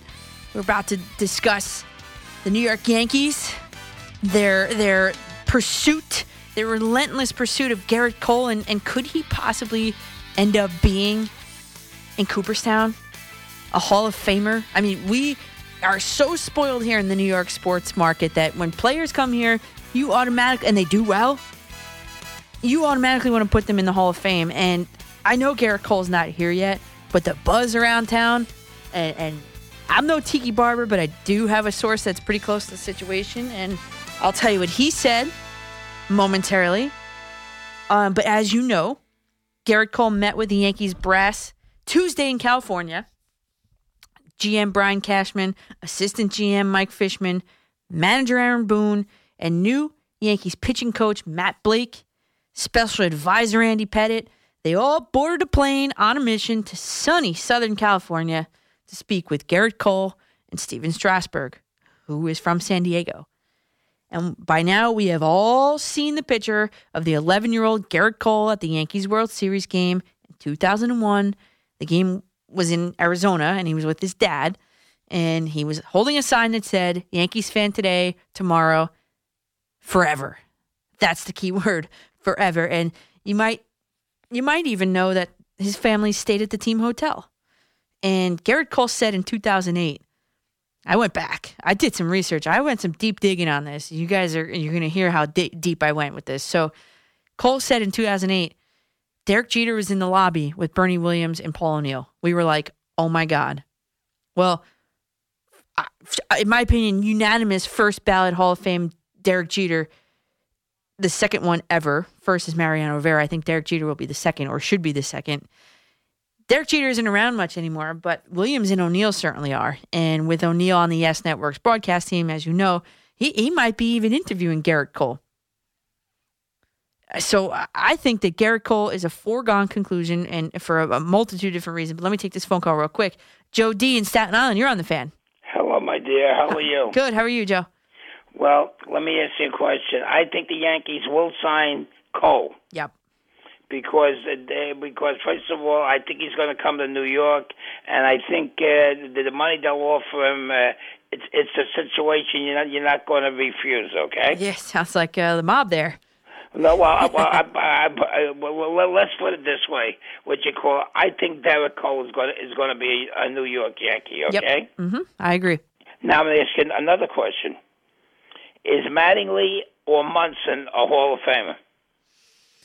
Honestly, Joe, I think Munson for sure was before my time, and I was only pretty much in elementary school when Don Mattingly was the first baseman of the Yankees. So I would say my first game was in '96, going to the Yankees. So I don't know. Oh, so you have no opinion on that? I mean, I know the nostalgia of Thurman Munson makes him over the top. He was the players that I talked to say that the former players that I talked to say he is one of the best leaders they've ever played with. But obviously those are qualifications to get into the Hall of Fame. I just haven't done the research. Obviously, you know me by now. I do a lot of research on numbers. I did research on something. Okay. Okay. I want to pass it on to you. Okay. Got it. Dave Parker is up this year for the Hall of Fame. Okay? Hello? Yeah, I got you. And lifetime, I believe Parker hit 339 homers. Parker hit lifetime, I think, 292 or 293. Parker knocked in 100 runs 4 times and had a slugging percentage of .471. Mattingly played 11 full years, knocked in 100 runs 5 times, was an MVP winner, a batting title winner, had 200 hits or more at least twice, led the league in doubles 4 years in a row, and had a slugging percentage of .471, the same as Dave Parker. Mm-hmm. That's a very close call, okay? Yeah. So would you? I mean, you could go either way with that, but I did some research on that, okay? Joe, yeah, I appreciate that. You did a good job. You're right. What you call? You're a Met fan, there, right? Honestly, I do root for both. I do root for both teams, and I know that's hard to believe, but I do. Well, that's okay. That doesn't matter. The Mets this year have a good team. They do. The Mets acquiring that guy in center field that they got from Houston. Yep. Also strengthened their outfield by getting him. Marisnik, yeah, he's a great defender. Absolutely. Like almost Gold Glove caliber defender, actually. Let me ask you one other question. How was your Thanksgiving? Very good. How was yours? Fine. Did you cook for Thanksgiving? No, my mom cooks. We went over my mom's house, and her lasagna is my favorite. So I got news for you. I like lasagna, but as I got older, I noticed that I can't eat as much as I once did. Oh, yeah? No, well, I'm 74 years old, so I can't eat the way I once did. You know. Yeah, I don't know, not yet. And Joe, thanks for the call. I appreciate. I love when you guys are so well researched and stuff like that. So I do appreciate him taking the time to do that. But back to Garrett Cole. I mean, here's the thing here, guys. I'm no Tiki Barber, but I do have a source that's close to the situation here. And he said, and this is a quote, Andy Pettit, he's close to Andy Pettit, and he said, Andy Pettit was telling, I'm going to leave a blank there. So Andy Pettit was telling blank that the meeting went really well. It was a 6-hour-long meeting that both sides, and that both sides seemed really engaged. So Andy Pettit was telling this person, who this person knows, that the meeting went really well and that both sides were engaged. And I think that the Yankees in that meeting differentiated themselves because they led with the pitch similar to CeCe. They led with their culture and their championship history and then the money. That's an important undertone. They have a lot more to offer, the Yankees do, than just the cash.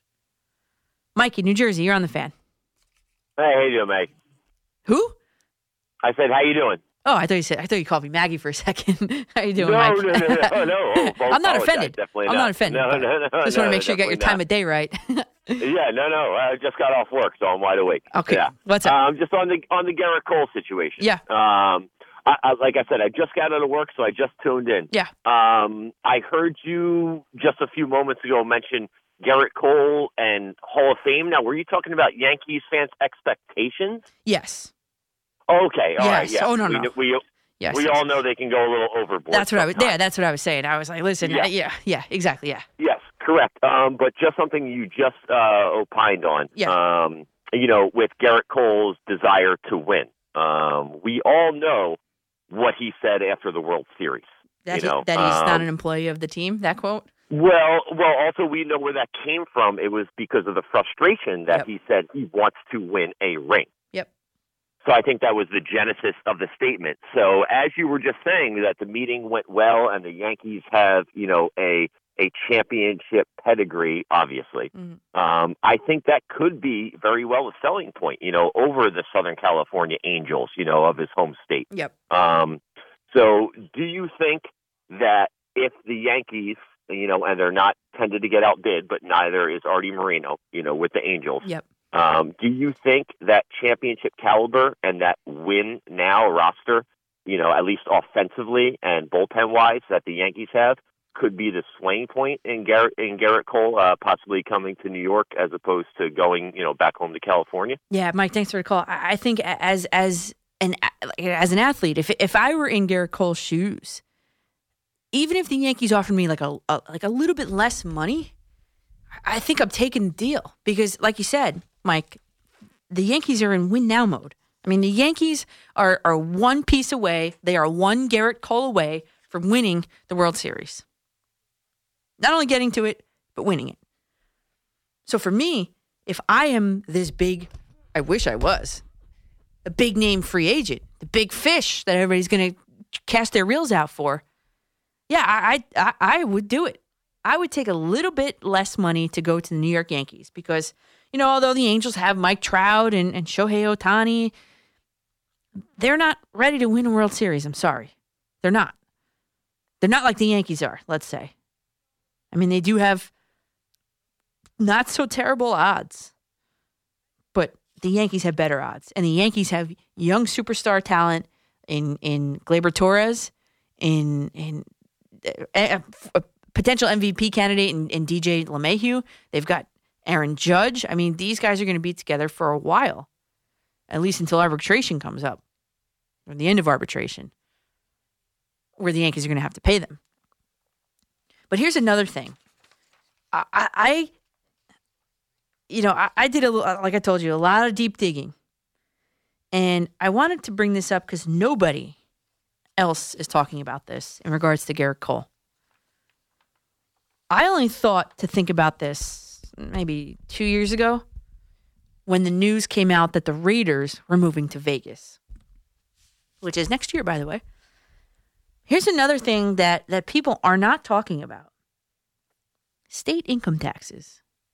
And for me or for you, maybe, I'll speak for myself. It's definitely not a terrible difference state to state. If I lived in New Jersey, if I lived in New York, it doesn't matter. But listen to some of my McCartan math here, guys.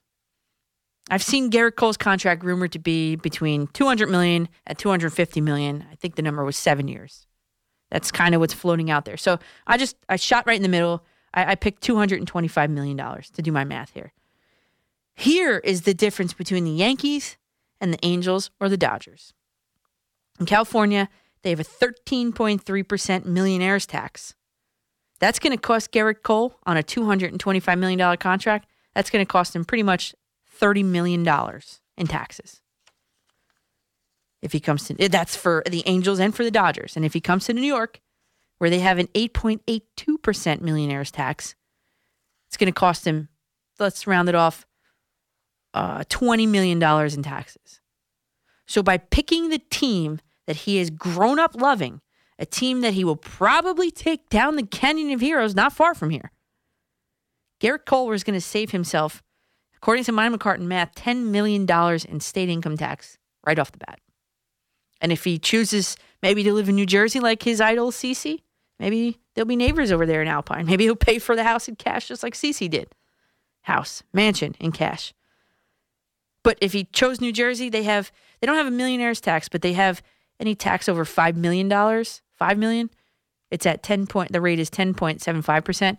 It's going to cost him a little bit more than New York, but not as much as California, $24 million, round it off.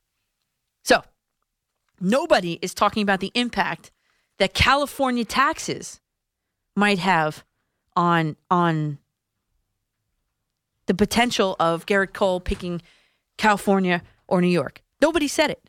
And I'll tell you, I didn't think about even going down that route even until I read something years ago about, like I said, Derek Carr. When his Raiders moved from California to Vegas, who has no state income tax, 0, he's going to be saving something like $10 million right away.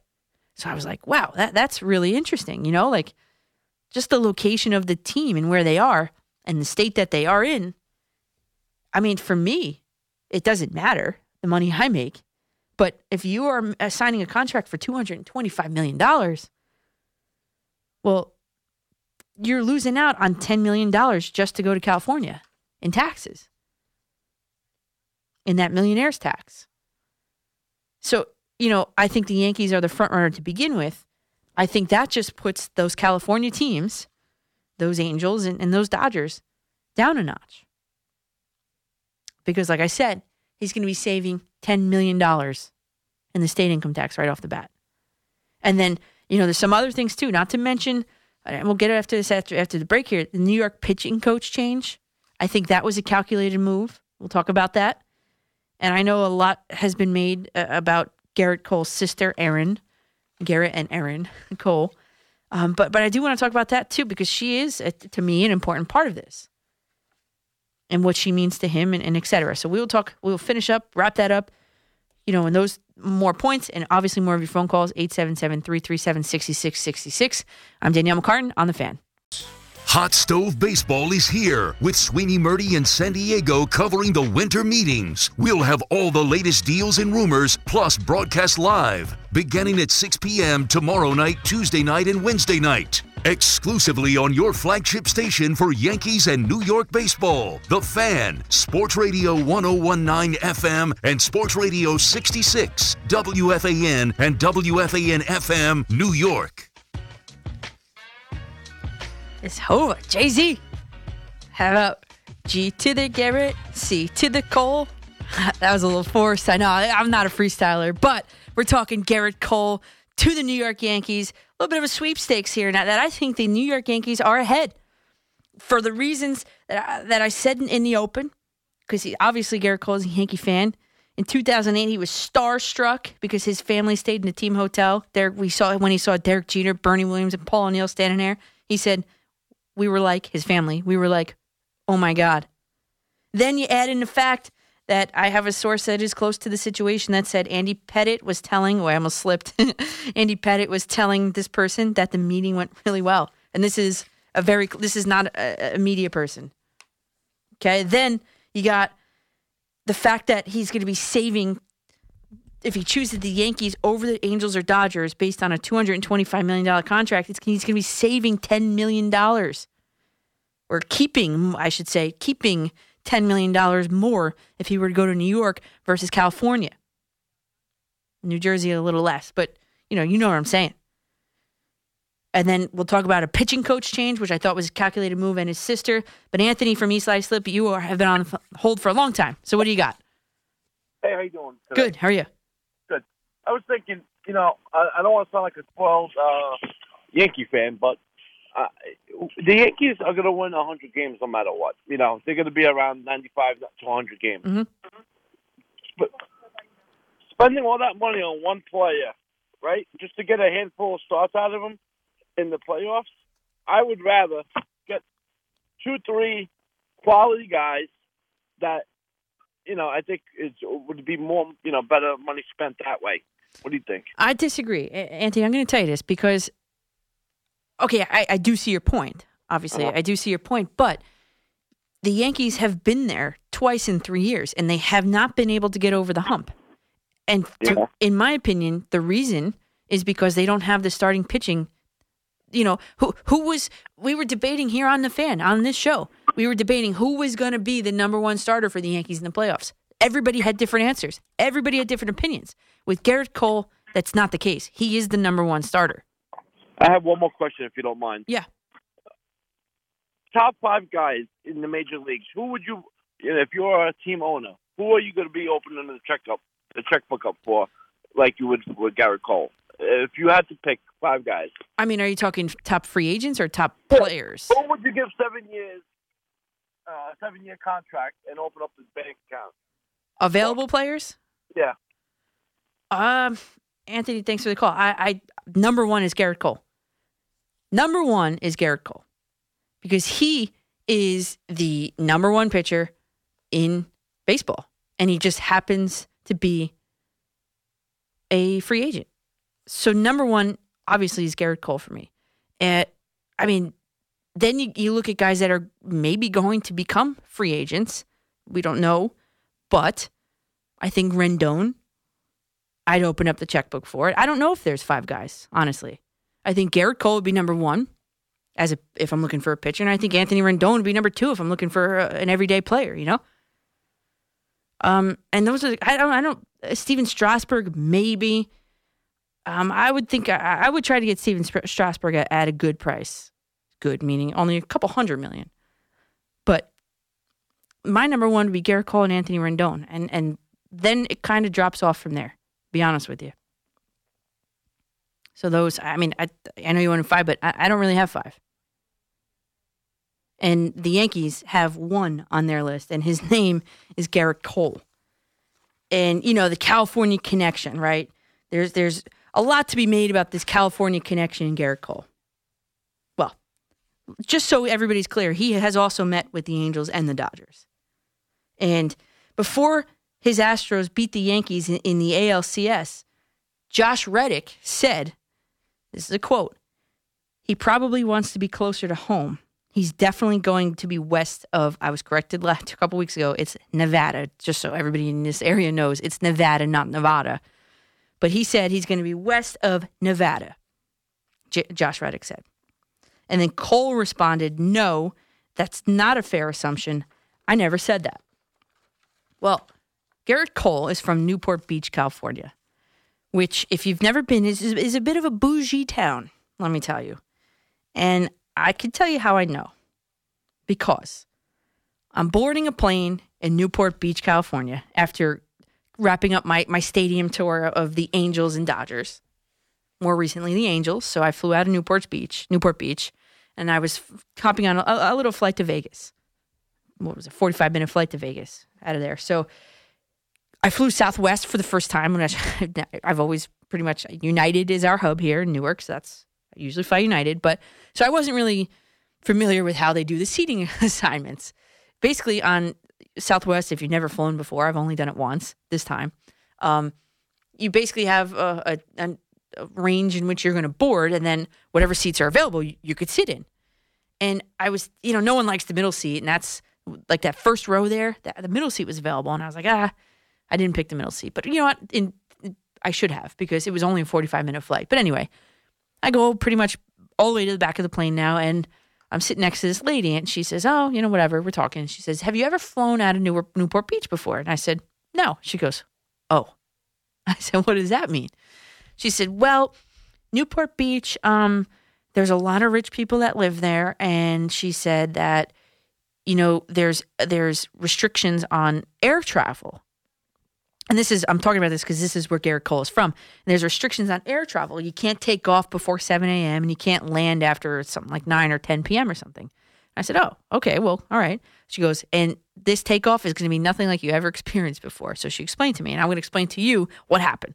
So the plane takes off, and thank God she told me, because I would have thought the worst, because I'm going up in the plane, literally straight up. I feel the G forces through my belly button, pushing me back into the chair.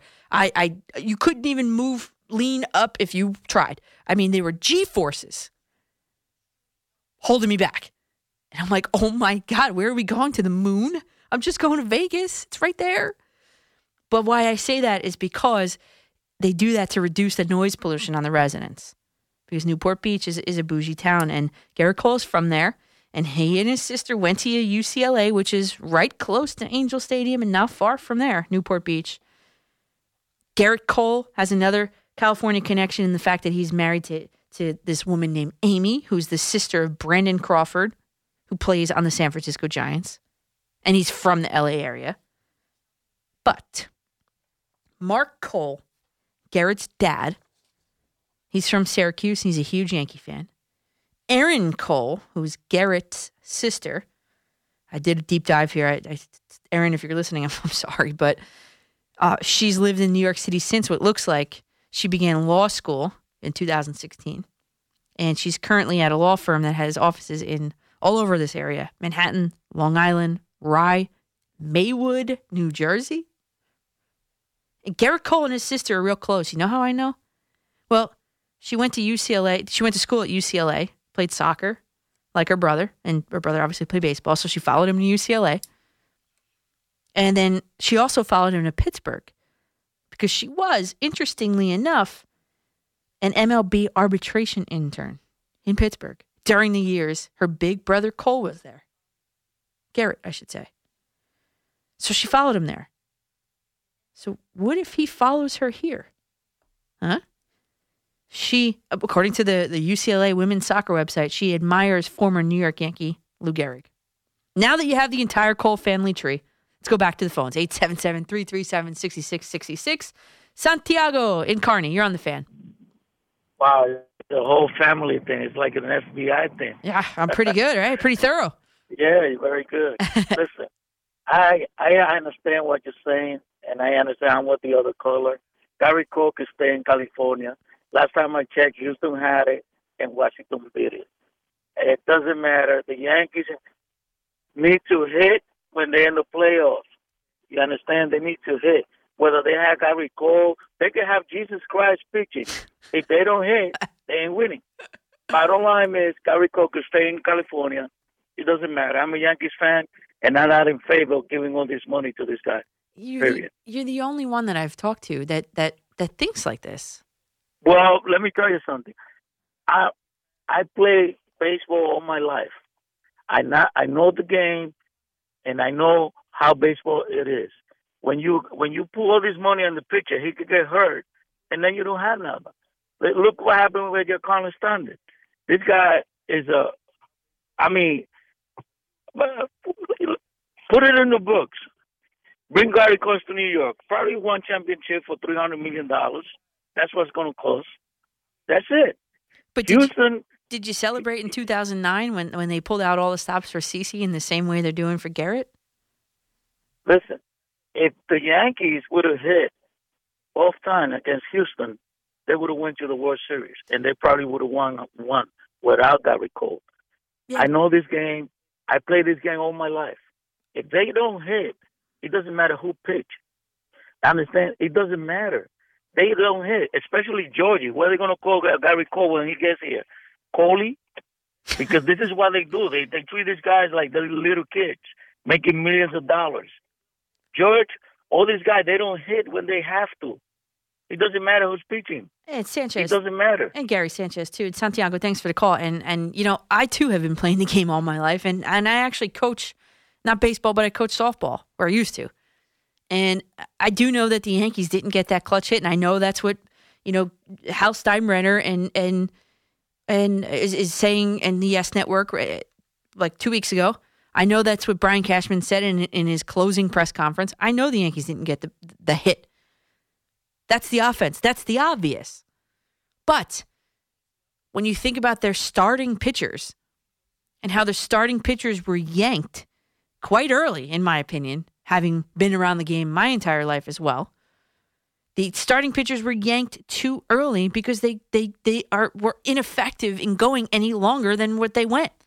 So therefore, the bullpen pitchers, the relief pitchers had to come in, and then it was like a mix and match, every puzzle piece, 4-hour-long game since then.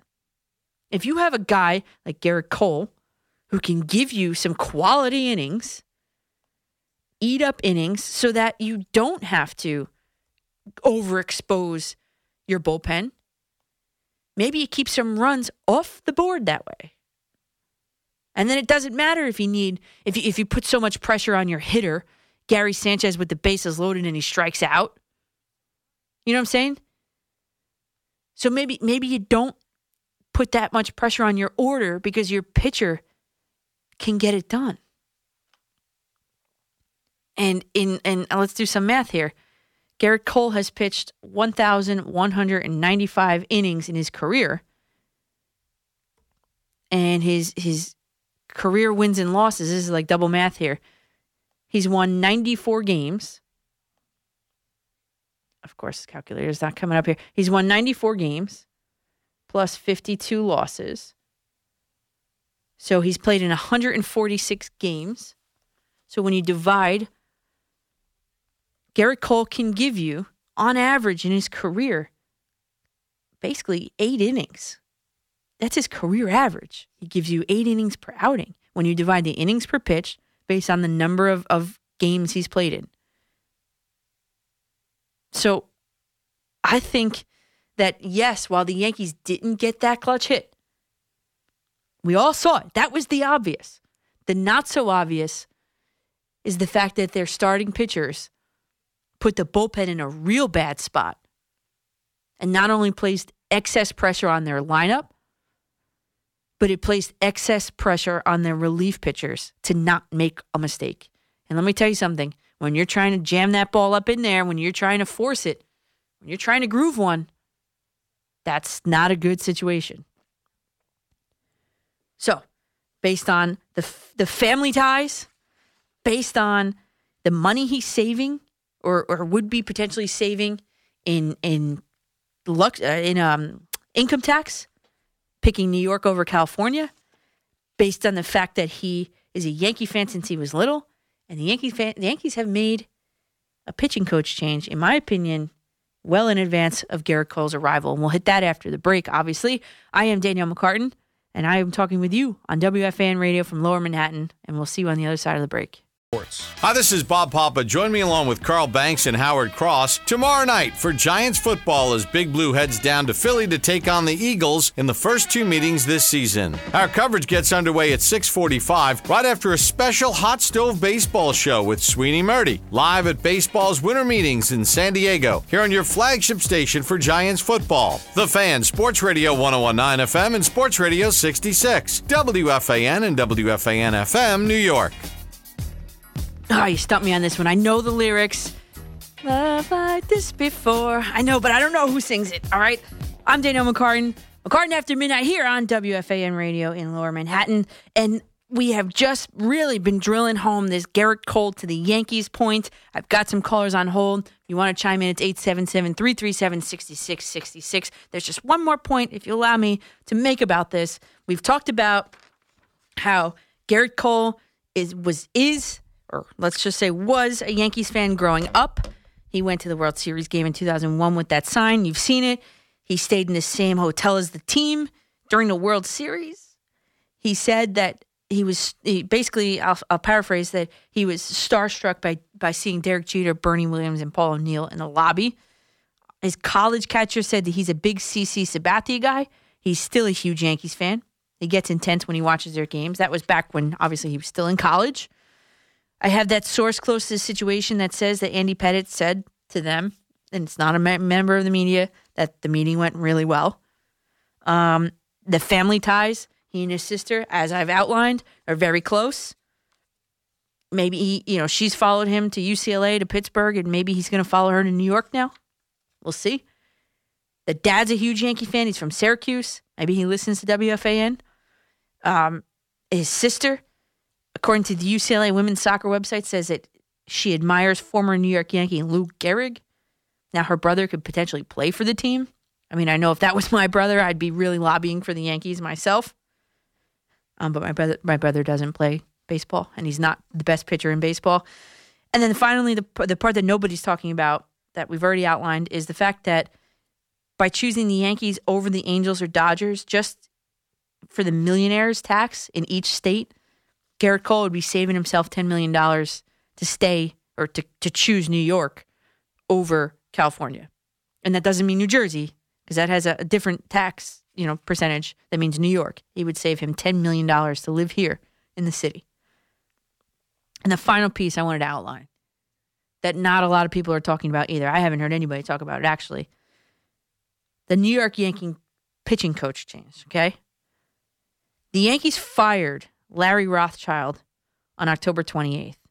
He's been there. He had been there for 9 years or so, something like that. He's 65 years old. They replaced him November 7th, 11 days later, with a guy half his age in Matt Blake. I think that the courtship of Garrett Cole dates back to October 28th, the day that they fired Larry Rothschild. We've talked about it on this program. Garrett Cole's career, listen, last week we talked, or the week before, Garrett Cole's career was resurrected. Not only resurrected, amplified. Maybe that's not the right word, but amplified by analytics in Houston. From Pittsburgh to Houston, and that is no secret. Bringing in Matt Blake, in my opinion, began that courtship. Just to give Garrett Cole something that he's used to, an analytics-based pitching coach. Rothschild, I can assume, wasn't that into analytics. And I'll give you a quote in a second that confirms that. But I know that Matt Blake is. And maybe this was the pitch. Hey, Garrett Cole, look, we have analytics too. We got this guy, Matt Blake, just for you. Then you're probably sitting there like, well, James Paxton resurrected his career in New York, you'll say. And maybe you could even make the point that Larry Rothschild wasn't want to do it. Right? I mean, that's a logical argument. Let me tell you something. Matt Blake, this new pitching coach of the Yankees, he's proficient in Rapsodo. I don't know if I'm saying that right. Rapsodo? But we talked about it on here. It's the analytics-driven pitching technology and entire philosophy. Technology and philosophy. And it also helps the pitching coaches determine what pitches to throw in which counts. And it also tells you what pitches are strongest for individuals. So reports are that the Yankees exposed Larry Rothschild to these tools. And his results were really mixed. His willingness to accept them was really mixed. So much so that the team had to go around its pitching coach to help James Paxton throw more curveballs last year. And in essence, to save his season. So therefore, in conclusion, I should have been a lawyer, right? In conclusion, I think that the Yankees pitching coach change when they fired Larry Rothschild on October 28th and hired Matt Blake on November 7th, 11 days later, I think that was absolutely the plan all along. Not only the plan to improve their own pitchers in James Paxton, but to say to Garrett Cole, hey, look, we can do it too. We can do it like you just had in Houston. We can do it too. And then you got Brian Cashman. If you're a Yankee fan, you love this quote. He said, We are fully prepared to do what's necessary. Robin, Bayside, you're on the fan. Hey, what's going on, Daniel? How are you? Good. How are you, Rob? I'm good. I'm all about signing Garrett Cole. I think the one thing is, like, you always look about money. I wish he was 26 instead of 29, so you could look at a 6-year contract for $250 million and be like, hey, listen, go for it. The thing is, I just wish you knew, hey, listen, we got $1 billion to spend. Is $250 million the right move for us? I wish we could just know how much they had to spend. I want him. Pitching really didn't, mess us up in the playoffs this year. I think Paxton's going to come into his own. Tanaka's, is solid. It's all about clutch hitting, so I think it's over-amplified, the fact that you need a massive starting pitcher. See, I disagree there, because when you look at both the Astros and the Nationals, the two teams that made it to the World Series, yes, they hit the ball in situational hitting, yeah, but they also had two of the best starting rotations in the entire baseball, MLB. Well, let's say Garrett Cole next year he's on the Yankees. He goes 18-5, and in the first game of the ALDS, he gives up 6 runs. Then what? I don't see that happening. We don't know. There's no guarantee. You're right. There is no guarantee, Rob. But when you look at the Yankees, they're a 100-win team without him. So what? Exactly. It doesn't matter what his record's going to be in the regular season. Garrett Cole is the guy that they need to get them over the hump in the postseason. And they don't have that guy. They don't have the clear-cut number one starter. The Yankees never did. They haven't in a long time. Yeah, but neither did the Astros. They had 2 different guys. They had 2 different guys that were AL Cy Young finalists. All right, you win. Thanks, Rob. I mean, seriously. They had Garrett Cole, who we're just talking about, and they had Justin Verlander. They were 2 out of the 3 finalists for AL Cy Young last year. Okay? Yes, starting pitching is important. Now, we could debate about if starting pitching is more important than clutch hitting all night long. We can. And the answer probably is it's a combination of both. One hand washes the other, right? If you don't get enough innings from your starting pitching, then the bullpen is overexposed. If you don't get, and then it puts pressure on the bullpen and the hitters, as we were saying. And if you don't get the clutch hit, it puts pressure on the pitchers. We get it. We all know the game of baseball, right? We all know how that works. We've all played it. Sometimes I've umpired it. I've coached it. Joe in the Bronx, you're on the fan.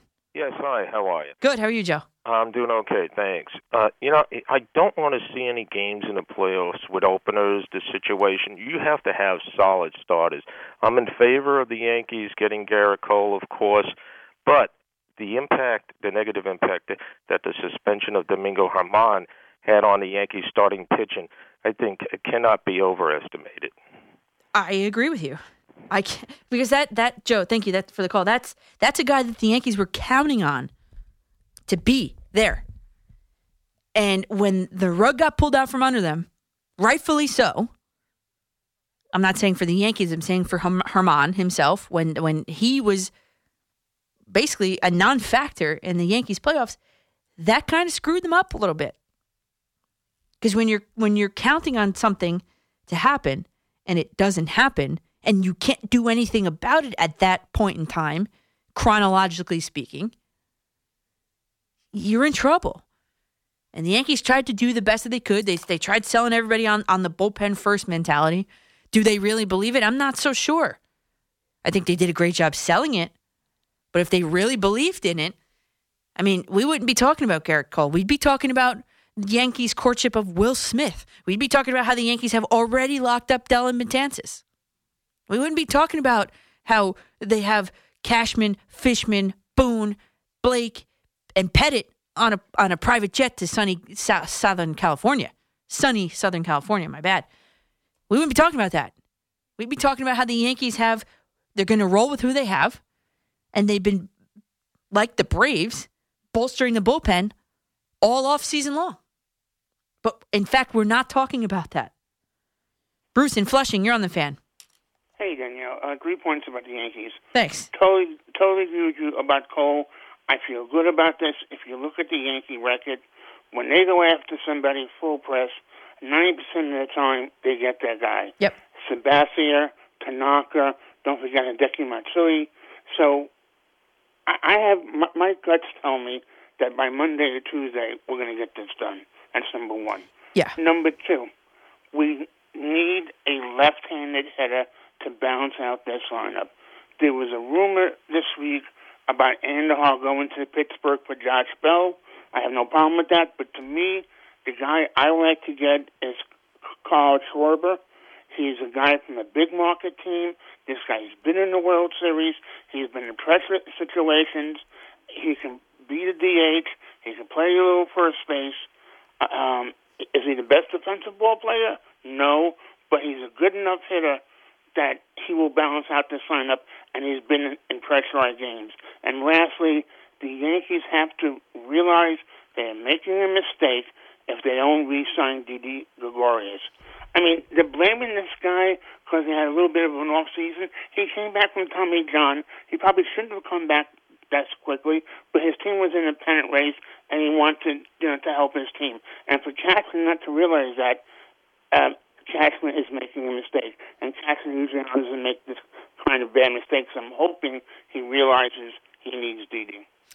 Bruce, thanks for the call. I think that, though, Didi Gregorius is one of those things. I mean, obviously, you love Didi Gregorius. I don't know anybody that doesn't like him. I've talked with him. He's great in the clubhouse. He speaks like 4 languages. So I talked with him, and I was a fan of Didi Gregorius after I talked with him that day. However, when you look at the Yankees infield, I mean, I guess the decision on that is going to be dependent upon what they do with Miguel Andujar.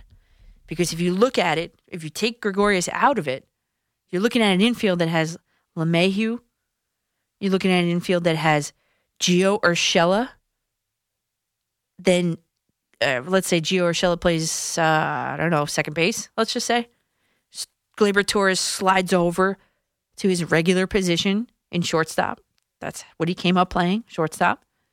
And then you stick Andujar at third base.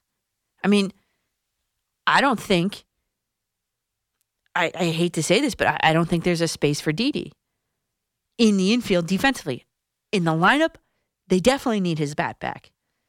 But again, if the Yankees are talking about, money, luxury tax, whatever, for Garrett Cole, I don't see how they're bringing Cole and Didi back in the same year. I just don't see it. And then I talked with Joe Girardi at that Italian dinner, the Italian Gala, Italian-American Baseball Foundation. I asked him about being linked to Yankees free agents, Betances, Gregorius. He said, this is the quote from him to me. You can watch it on my YouTube channel. He said, I know, obviously we're trying to improve our team. I have familiarity with them, and I think that's always good. I think they're both outstanding players. And he kind of looked at me and smiled. To me, I think he's going full court press on Didi Gregorius. You'd have to think. And you'd have to think that that's his fingerprint on that whole entire roster. And maybe that's why he didn't end up with the Mets. But I did ask him about that, too. We can talk about that after the break. More Yankees, more Garrett Cole. You guys get in line, 877-337-6666. Nick's got you on that. And we'll talk more Garrett Cole and more Mets, more Yankees. And by the way, it's Football Sunday here on The Fan. Sports Radio 101.9 FM and Sports Radio 66 WFAN. Good morning again, everybody. Let's jump right back into this. I'm Dana McCartan on WFAN, and we are talking the Garrett Cole sweepstakes. There has been no announcement made yet, but I think it's going to be happening sooner rather than later. I think Garrett Cole wants to lock this up, and I think Garrett Cole will be a Yankee sooner rather than later. And if you guys want to get on hold, there's a lot of calls. I want to get right to them. It's 877-337-6666. Listen, for the reasons I've outlined before, you got, obviously, he's a huge Yankees fan. He's got some real strong family ties. His sister is here in New York City, works in a law firm that has 4 offices in our area right here. They're very close. He'll save. But if he goes to California, he'll be paying $10 million more in taxes on his earnings than he would if he were to come here to New York.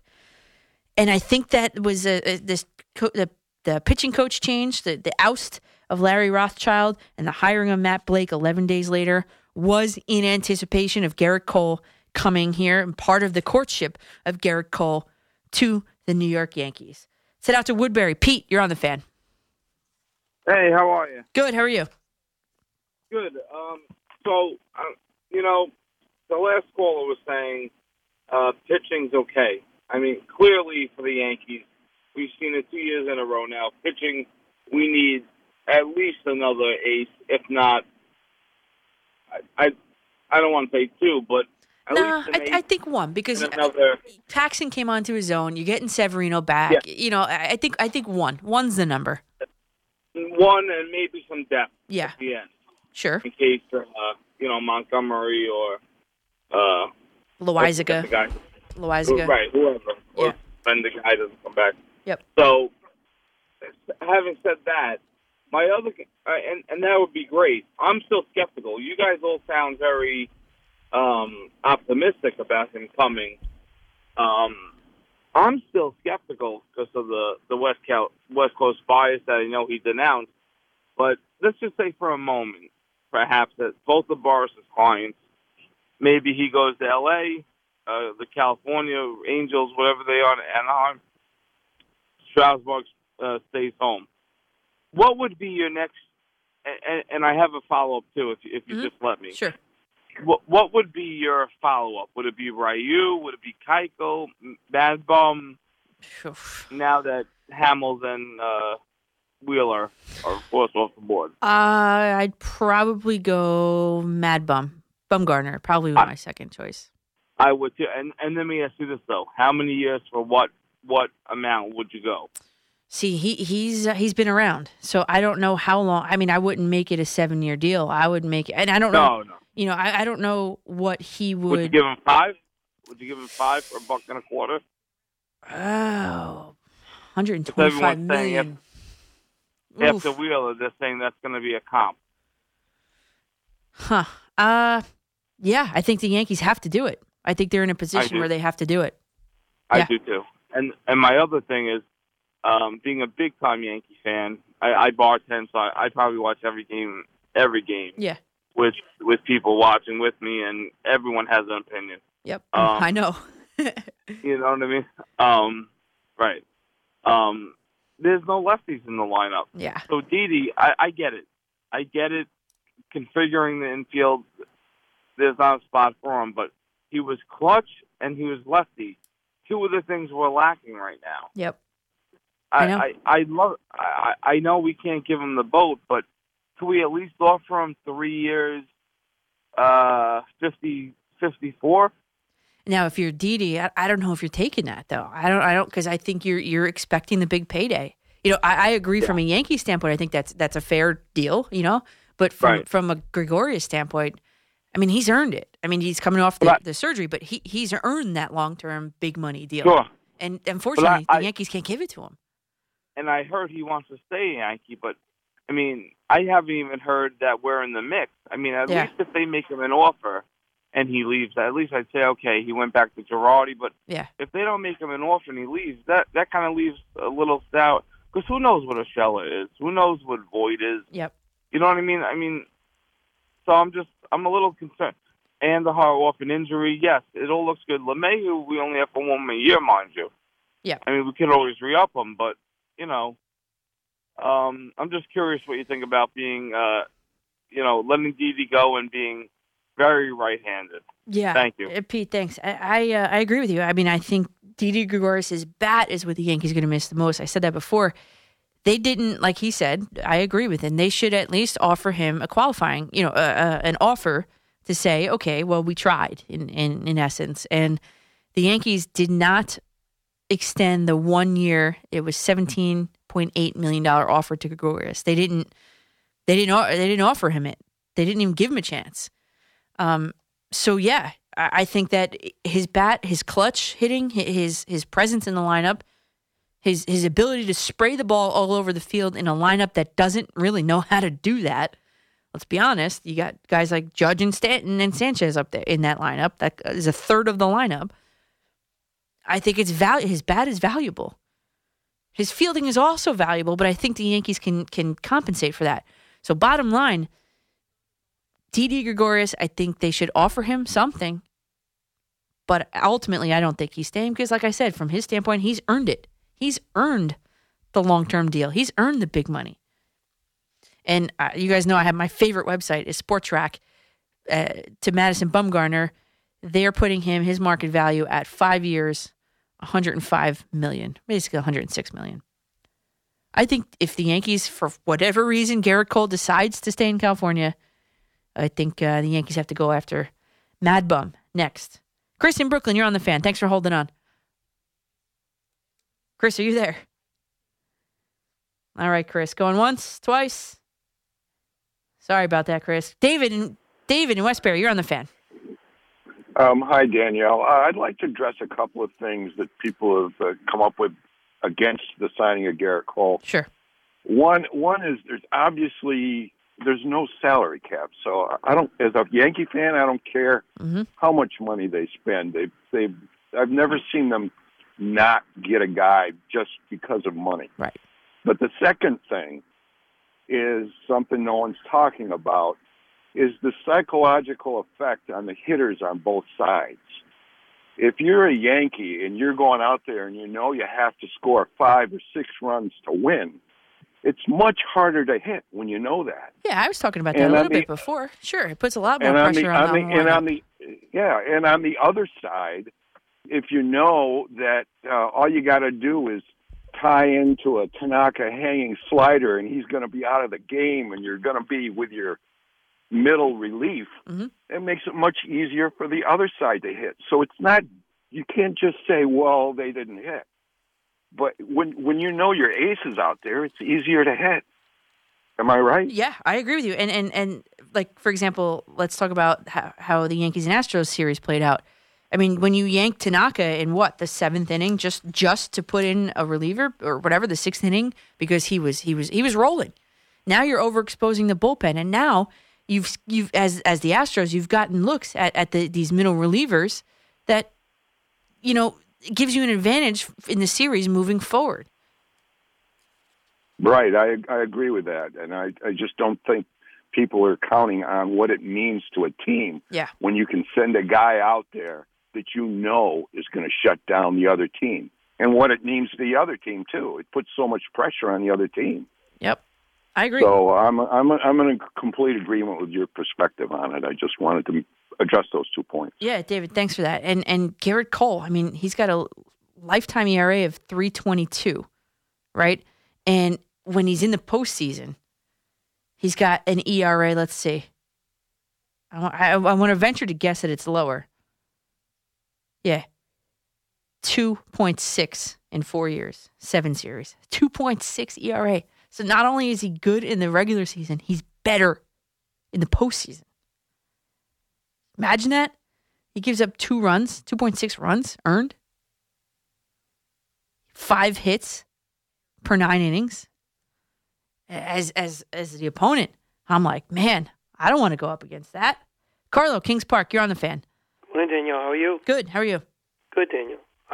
Definitely talk about some Yanks. Yes, I want Garrett Cole, without a doubt. He's definitely the difference maker. There's no question about that. Yep. Because he adds added pressure on the offense of the other team. Because let me tell you right now, the Yankees are blah, and what I mean by blah is they're too predictable. And if you have somebody like that, that is not predictable. That is just awesome. I mean, he's unbelievable. Yep. He really is a difference maker. They were talking before about balance in the lineup as far as left-handed batters. If you lose Didi, yeah, they have people to replace him, but guess what? They're all right-handed. Mm-hmm. You need balance in the lineup. That's a big deal because if people know what's coming, guess what? It's a huge factor. It's a huge factor. Yeah, especially in a park that plays, and Carlo, thanks for the call, especially in a park that plays to a left-handed pull hitter's advantage with that short porch and right. Louie and Bethpage, if you could make it quick, we're a little bit up against the break. You're on the Fan. Fine. No problem. Your show is really great, but let me tell you Thank something. The Yankees can throw all this money around. In about 3 years from now, you got to pay a lot of other players on that team. Yep. How much is a hot dog going to cost? $10 players? How much is a soda going to cost? Parking. A family of 4. You're worried about saving $10 million to millionaires?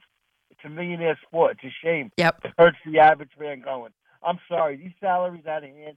You need a salary cap. All the money, a family of four. What, $200 to go to a game? Yeah. No way. Yep. No way. Yes, save $10 million. They make millions already. Louis, you were good up until that last part there.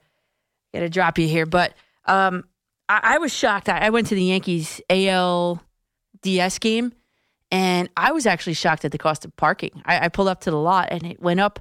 I said to her, well, what do you mean? It's like $45. It's $40 during the regular season, whatever it is, 45. Oh, no, this is a playoff game. It costs more. I'm like, what? Are you kidding me? Okay, well, what are you going to do at that point? You have to pay it, and there's no parking on the street anywhere. So, yeah, I do agree with that.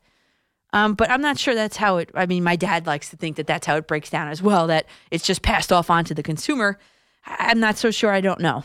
And I would like to ask somebody that does know, but until then, I don't have an answer for you. But Garrett Cole to the Yankees, get it done. Get it done yesterday, Brian Cashman. And we'll talk more about Yankees. We haven't even talked about any of the Mets moves yet, so we'll do that. And a quick Giants-Jets, because it is football Sunday here in New York City. I'm Danielle McCartan on The Fan. This is a good song if we were going to do Giants. Guess who's back? Back again. Eli Manning. And Eli Manning is back in under center for the New York Giants. And I'm Danielle McCartan here with you on WFAN Radio.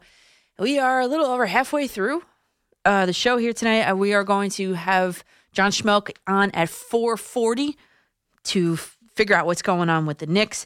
In the meantime, we'll quickly finish up the Yankees and Mets talk here. So basically, the Yankees are in a good position, in my opinion, to land Garrett Cole. I think it's just a foregone conclusion. Honestly, that's what I'm thinking. And I had just a suggestion come through on Twitter at Michael Dragon 19 says. He's playing GM a little bit, but he says, Andujar, Voit, and a minor league pitcher for Josh Bell of the Pirates helps solve left-handed hitting. Thoughts? I kind of like it. I mean, Bell is an awesome player. He sprays the ball all over the field, and he's a left-handed. So he's a first baseman. You slide Didi to second, Torres shortstop. DJ LeMahieu to second base, Torres to shortstop, or Shell to third base. And I am operating under the premise that Didi Gregorius will not be back next year. And quickly, the Mets, we're not going to have to play GM because the Mets GM actually made a move for that true center field that everybody calls up here asking for, and Jake Marisnick. And it was a swap with the Astros, where the Astros got two prospects that were not in the Mets top 30. However, this guy, Kennedy Corona, outfielder, who's 19 years old, he hit .301 in the minors last year. That might end up hurting the Mets, but not right now. And the Mets are in sort of kind of right now mode. And you got to give up to get something. And with the acquisition of Jake Marisnick, Brodie Van Wagenen and the Mets have solidified their stance in the win now mode.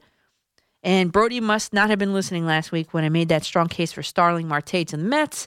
But I guess I'll let that slide because he probably got a better deal on Marisnick because he's set to make $3 million this year in his final year of salary arbitration. And then he's in his contract year because next season after that, he's an unrestricted free agent. So he's hit his contract year with the Mets. That's always a good sign, I think, for guys that are motivated by money, which one of us isn't, right? Some pros and some cons for him. By everything I've seen, Houston fans loved him. Definitely a fan favorite. He's 28 years old as well. Brodie said that Jake is an elite defender who is an incredibly smart base runner. Among our offseason plans was to improve defensively, and he is one of the best in the game. And he is. He's not a great offensive producer, which we'll get to in a second, but he has, in my opinion, above average plate discipline, and he swings only at 35% of the pitches outside the zone. His defense, and he has made quite some plays for the Astros last season, including a few that only had a less than 40% catch rate, according to Fangraphs, and he doesn't miss many. He's got a .993 fielding percentage in center field, where he's played 533 games in his career. He's in the top percentile in sprint speed, outfielder jump, which is important in getting to those impossible balls and maybe making a play on them. And he's in the 85th percentile in outs above average. There's only 10 fielders that were better than him in this category. In defensive runs saved in that category, I know maybe some of you guys aren't analytics, but in defensive runs saved, a plus 15 makes you a Gold Glove caliber. He had plus 12 in Houston. Although his offensive production is just very, very average. Brody said he's a plus base runner. Sure. What's concerning to me at the plate is his best season came in 2017 as Carlos Beltran's teammate. That's also the first year that the Astros were accused of cheating. Makes you think. It just makes you think. Pause for thought. I don't know. 2017, he was left off the postseason roster due to injury, but he was still on the 40-man and did get a ring. What happened was, maybe you're interested in the injury, it was just a sliding injury. His thumb got caught on second base. He was cleared to field, but not to bat, and the Astros decided just to keep him off. His spray chart looks okay. He hits a lot of ground balls, a lot of line drives. Definitely more of a pull hitter than a push hitter. And just if you're a Mets fan and you're watching J.D. Davis in the outfield last year, I think this is just a very welcome defensive upgrader for the Mets this season. I think, Marte still would have been a better solution just based on his offensive performance, which is better than Marisnik's. I just don't think the Mets are at a point yet where they could sacrifice offensive production for defense. Right? Isn't that why they picked up Wilson Ramos, right? And with all that being said, my day job, I give this a B- for the Mets, considering they gave up pretty much nothing for a player in his contract year. Let's head back to the phones. Fairview, New Jersey. Jeff, you're on the fan. Hey, Dale, how are you? Good. How are you, Jeff? Good. Doing great. All right. I want to talk about Nimmo and Keith Hernandez. But first, Daniel, after midnight, you should do that song by Eric Clapton, After Midnight. It would be great. Perfect for your show. I'll have to take a look at it. It's a great song. Check it out. All right. Nimmo and Marnikas. How do you say it? Marcinek. What is it? Marcinek. Marcinek. The way it looks is different than the way it says. Marisnik it is. Marisnik, right. Yeah. I guess they're going to platoon. I mean, if we don't sign another center fielder, yeah. One guy's righty, one guy's lefty. Yep. I just have a feeling if Nimmo's a good on-base percentage guy. Yep. If he's healthy, this guy, he'll lead the league in triples, and he's a pretty good doubles guy too. Like 2 years ago, he had a decent year. Yep. But now he's older, smarter. So that's going to be interesting. And the other guy is a good outfielder. He's no hit, though. Sounds like Juan Lagares a little bit, but he can steal bases. Yep, his comp is Juan Lagares, yes. And he's not getting signs, so, he's not. Yeah. No signs. Yeah. Keith Hernandez. I think if Bill Mazeroski's in the Hall of Fame for his defense, Keith Hernandez should be. Not only, and Keith Hernandez could hit. He won an MVP. He won 2 World Series titles with 2 different teams. I mean, Don Mattingly's great, but he won 0, Great. I mean, I think Keith Hernandez should be in. What do you think about that? Again, this is one of those things, Jeff, where Keith Hernandez played before my time. He won those World Series before I was born. But based on those accolades and based on his numbers, why not? Why isn't he there? I agree. I mean, he's a career on-base percentage. I'm looking at it now at 384. Batting average was basically 300 for his career. Not to mention the MVP, the 2-time World Series Silver Slugger, 11-time Gold Glove. Yeah, I would say that those are qualifications. I'd have to look at his comps versus all the other first basemen that are already in. That's the way I like to do that, because that's the case I made for Mark Bavaro versus the other tight ends that were in the Hall of Fame, which I concluded that Bavaro, even though his career was shortened, should have been in the Hall of Fame. But Keith Hernandez, that'd be interesting. But on first class, I think that might be a good fit. Tony in Providence, you're on the fan. Tony? All right, I think we lost Tony there. Let's head out to New Jersey. Billy, you're on the fan. Hey, Danielle. How are you tonight? Good. How are you, Billy? Doing okay. So I wanted to start out by saying that my birthday is Tuesday, and the perfect gift would be Garrett Cole, a fat contract in pinstripes. Well, happy birthday. I wish I can give that to you. Oh, I am praying for it, because if you look at it, CC, we gave him the contract, he brought us a title, and then he had to reinvent himself with, bringing the cutter on towards the end of the end of his career. Garrett Cole is already coming, and he's a multi-pitch pitcher, and he throws the gas now. Right. That's what we need. We need that ace that can do all of that. Yep. Yeah, and be And be reliable in the postseason as well as he is. 100%. And sorry to cut you off. And a pitcher that can eat all the innings. Yep. We don't. If we have a great bullpen, I don't want to waste all of that. Yeah. Have somebody that can go out, put the glove on the mound, take care of the game, and then bring in your best. Not rely on your best in the bullpen to stretch the game out. Yep. And Billy, thanks for calling. We talked about that. We talked about how it puts unnecessary pressure on the bullpen and unnecessary pressure on your own batting lineup, your own batting order to do something like that. Call me old school, call Billy old school, but you need pitchers that are going to go longer than just 5 innings. Come on. Peter in Lawrence Township, you are on the Fan. Hello, Daniel. How are you? Good. How are you? Well, basically, I've been listening for the past 2 hours. Mm-hmm. I wonder how many people can still say the name Benny Agbayani. Yeah. Yeah. I agree with you on the infield for the Yankees. I think it's time to tell Gregorius goodbye and put Traber where he belongs. That's short, where he was raised. If they're going to get Garrett Cole, we have to make sure he can adapt to New York. You don't want another Ed Whitson or someone like that. AJ Burnett. That too. You've got to stop wasting money to get pitchers that you want for 5 years, and then you have problems after 2. Yeah. You don't want another Don Gullett who will only be there for a year and a half. Peter, thanks for the call. Yeah, I do understand what you're saying. However, you don't know that until you try. You don't know if he's going to be able to pitch in New York until you get him here. Justin in Dobbs Ferry, you're on the Fan. I told you the Jets were going to win that game. How are you, Danielle? Good. How are you? I'm not sold on Garrett Cole for the Yanks. What? Yeah, I'm not. You know, here we are talking about the Astros cheating. I mean, they're pitching savants. Their coaching with their pitching is amazing. But I'm just not sold on him being the guy to put us over the top, replace CC Sabathia. I'm not on board. I'd rather. I really want Madison Bumgarner. I think he's tough. I think he brings bravado. I think he's got all the stuff that you would want to replace a guy like CC Sabathia. He could be that guy. Mm-hmm. I like his toughness. I like his attitude. I like the fact that he goes after guys. He's not afraid of guys. When CC threw that pitch last year and forfeited his bonus, I see Madison Bumgarner being that type of guy. Okay. Gritty, tough.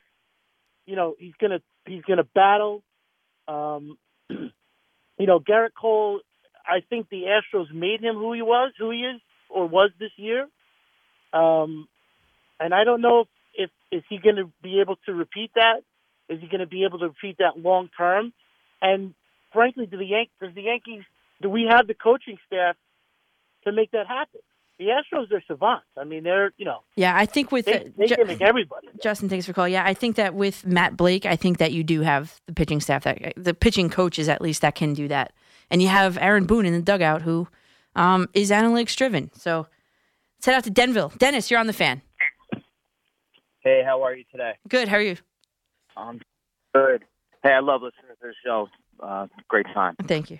Hey, real quick, I don't know if you were at Derek Jeter's last game. But I was just wondering if you think that he is going to be a unanimous decision for the Hall of Fame. Yes, Dennis, thanks for the call. Yes, I was at the final game. I was standing in the stands crying beginning in the 6th or 7th inning to the end of that game.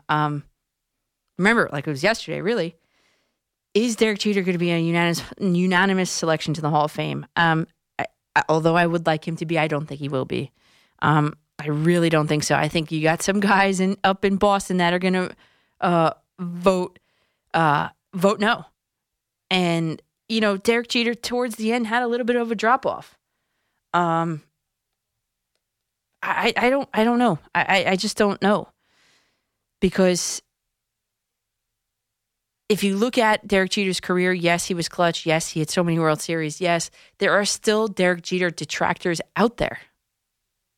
And unfortunately for him, I don't think so. I think, Mariano Rivera is, I think, the unanimous selection among all fans, even Red Sox fans, as being the best closer of all time. I don't know if Derek Jeter is held in the same regard as them, as he is. So, although I would like to see it, as a Derek Jeter shortstop fan, a former shortstop myself, I just don't see it.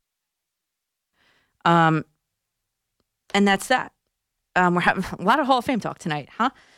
So the Mets end up with Marisnik, and so the Mets end up with Marisnik. And in terms of starting pitching, maybe they want to replace Wheeler's innings. I think Porcello or Rourke, I think they would be some good selections for them, because when you look at Wheeler, he has he's good for 150 innings a season. Porcello would put you over that if you're the Mets. ERA for Wheeler is 3.77. Rourke has a better one than him.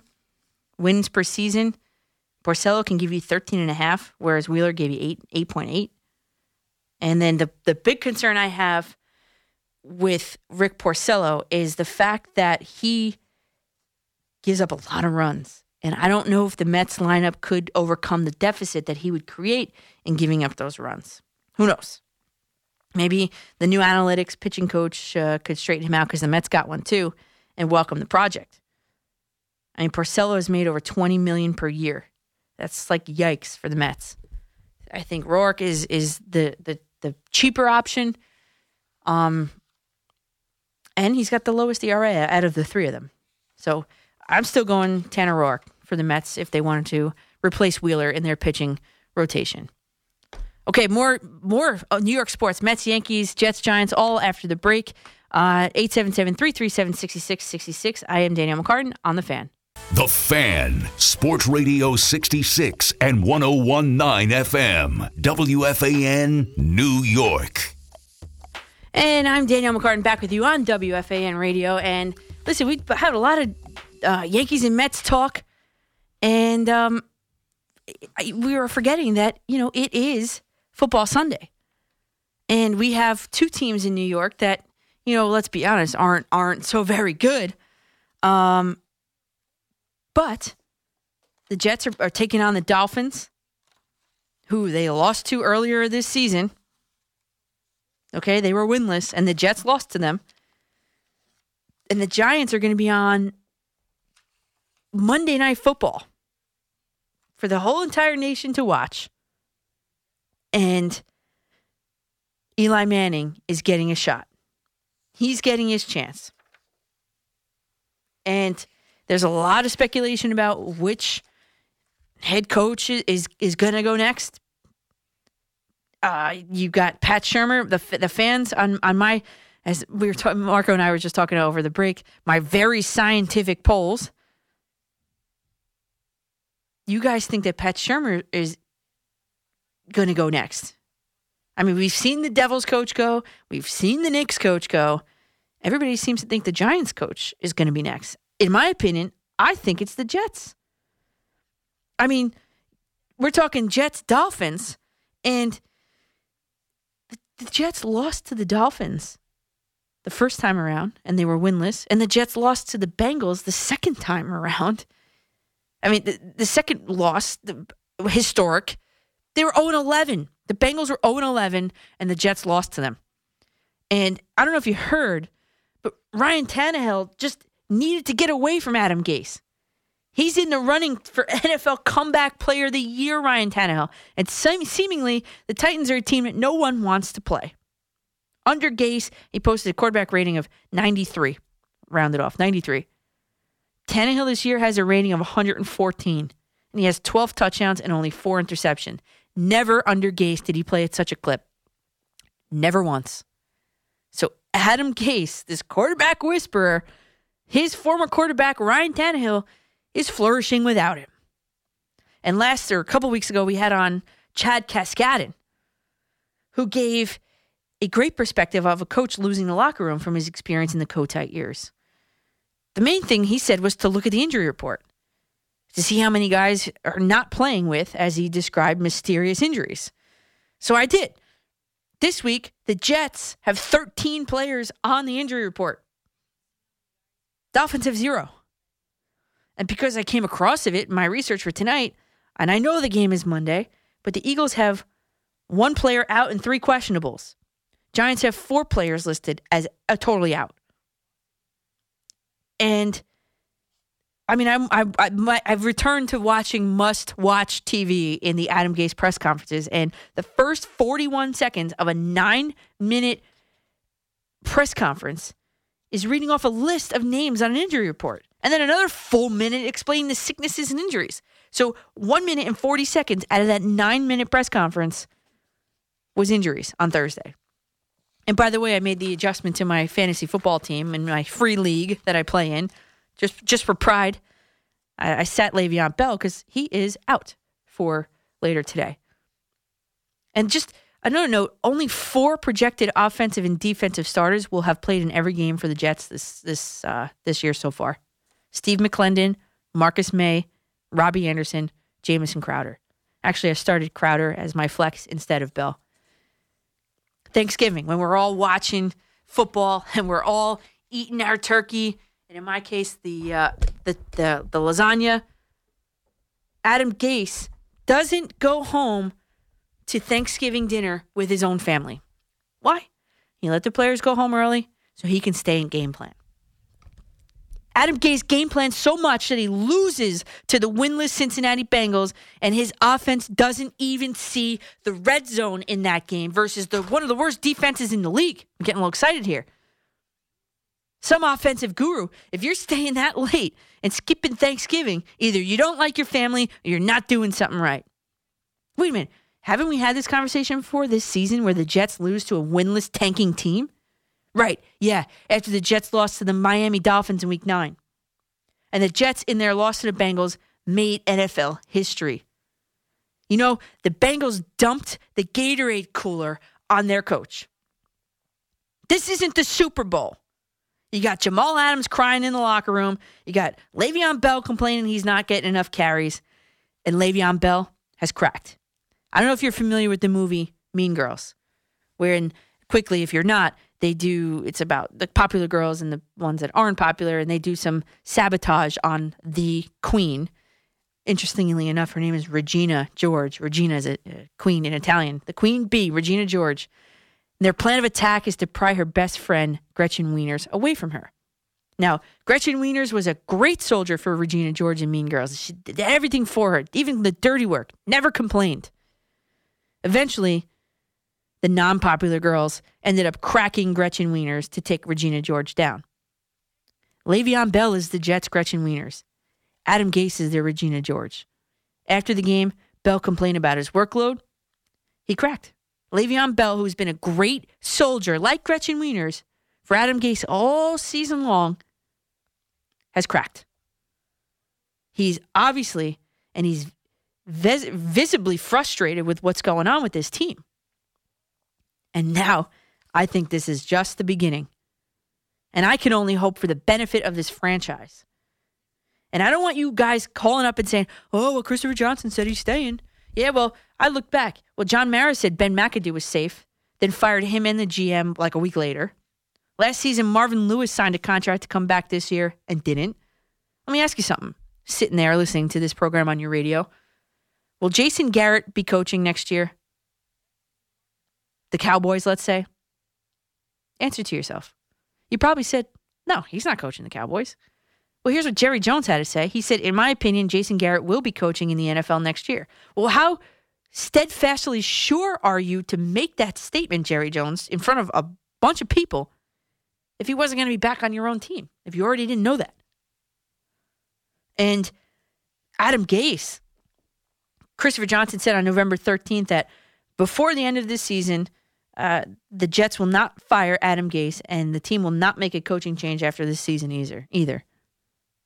Well, let me tell you something. The Jets made history last week in that loss. They didn't even get into the red zone. Carlos Dunlap looked like Warren Sapp. He had 3 sacks in the game, had a total of 2.5 sacks total going into the game. It was his best game of the season and probably will be the best game of his season. The Jets were not ready to beat an 0-11 team that Adam Gase literally spent days game planning for. That to me is alarming. Let's go to phones 877-337-6666. Dan in Brooklyn, you're on the fan. Dan. Okay, Dan, you lose.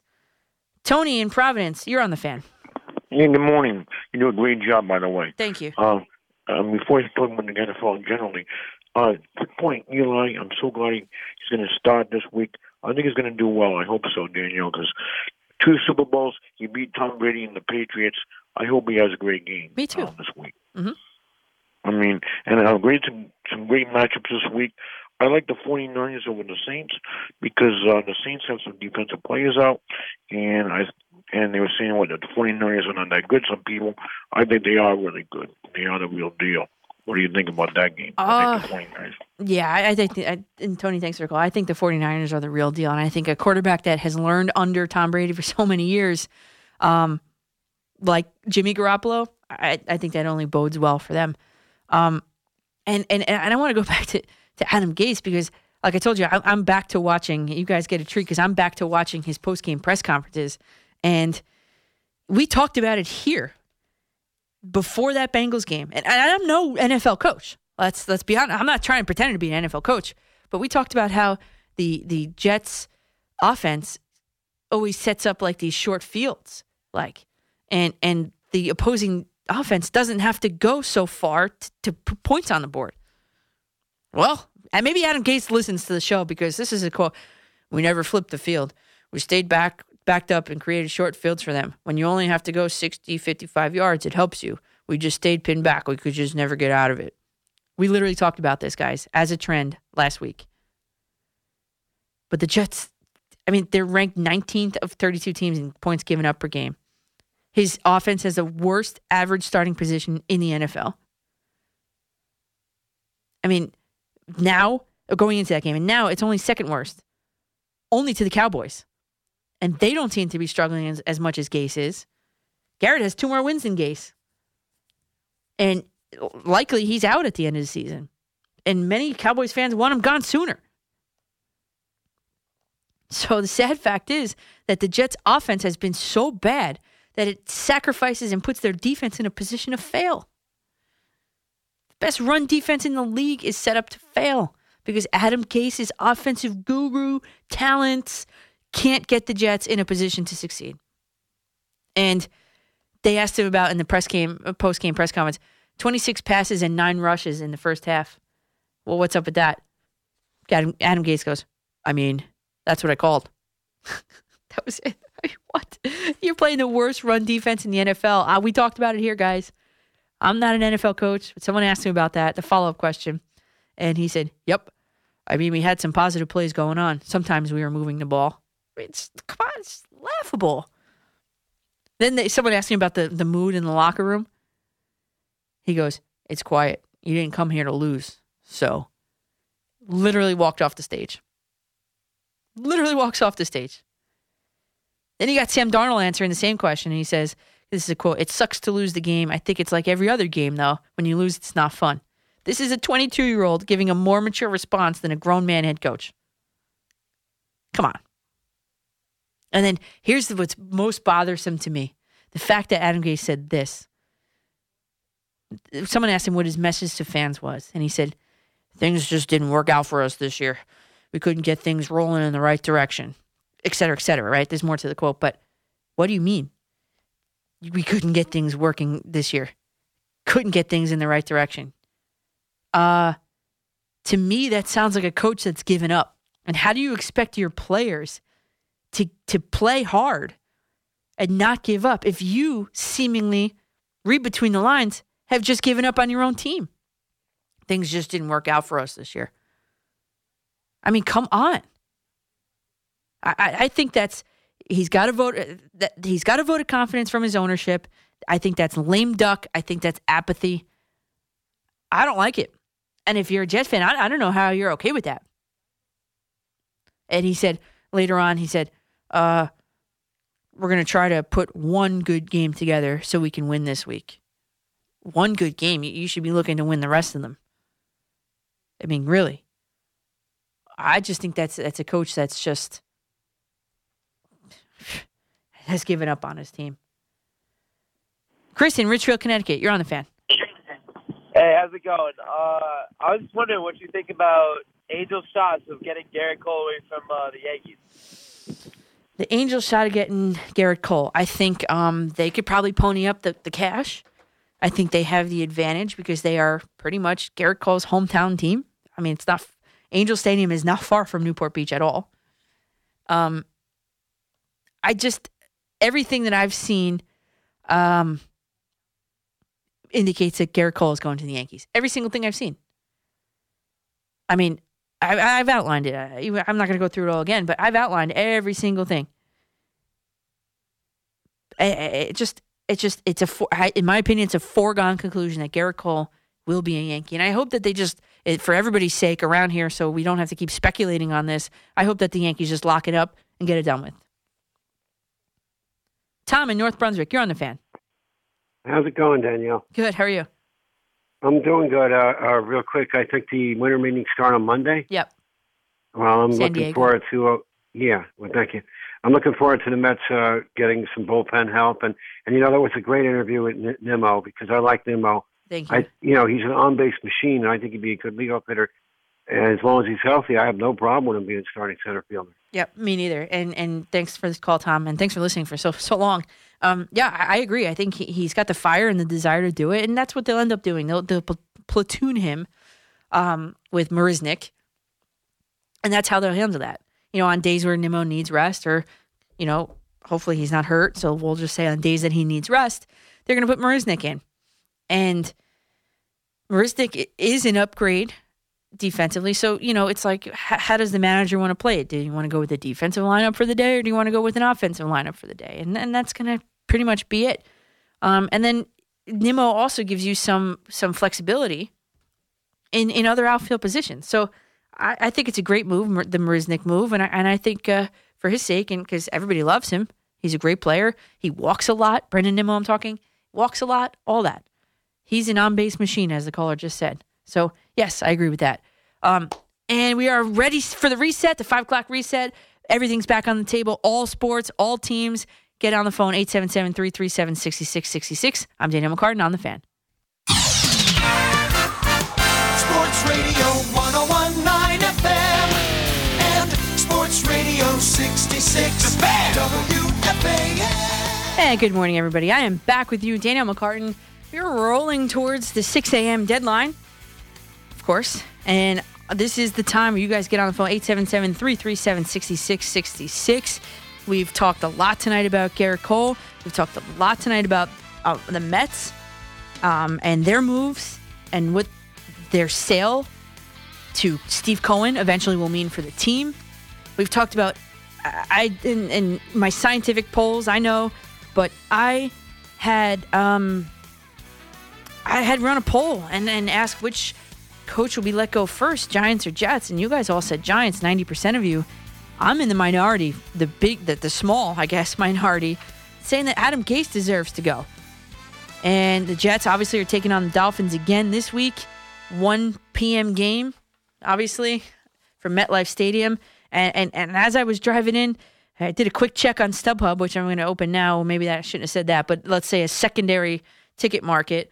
And the tickets now have dropped to lowest price, $6.92 gets you an upper sideline ticket for the New York Jets 1 p.m. game at MetLife Stadium. I can only imagine that they're going to drop from there. Where can you go to an NFL Week 14 football game where the ticket costs you less than a beer? You could probably buy 2 tickets for the price of 1 beer. That is embarrassing. And Adam Gase is leading this team into embarrassing oblivion. And now they're going to host the 3-9 Dolphins. And guess what? The Dolphins' offense plays very nicely for them into the Jets' defensive scheme. The Jets have the top rush defense in the league, and the Dolphins average the fewest rushing attempts and rushing yards of any team in the league. So it's no matter. Ryan Fitzpatrick is going to be creating some Fitz magic in Miami this year, and he's going to bring it back to MetLife Stadium to these lowly Jets. I mean, just look at what Devontae Parker did last week. 3 go routes. 3 go routes. One was literally 50 yards in the air downfield completion. The other 2, Fitzpatrick just threw it up. He's a physical receiver that the Jets direly need on their roster, but that's besides the point.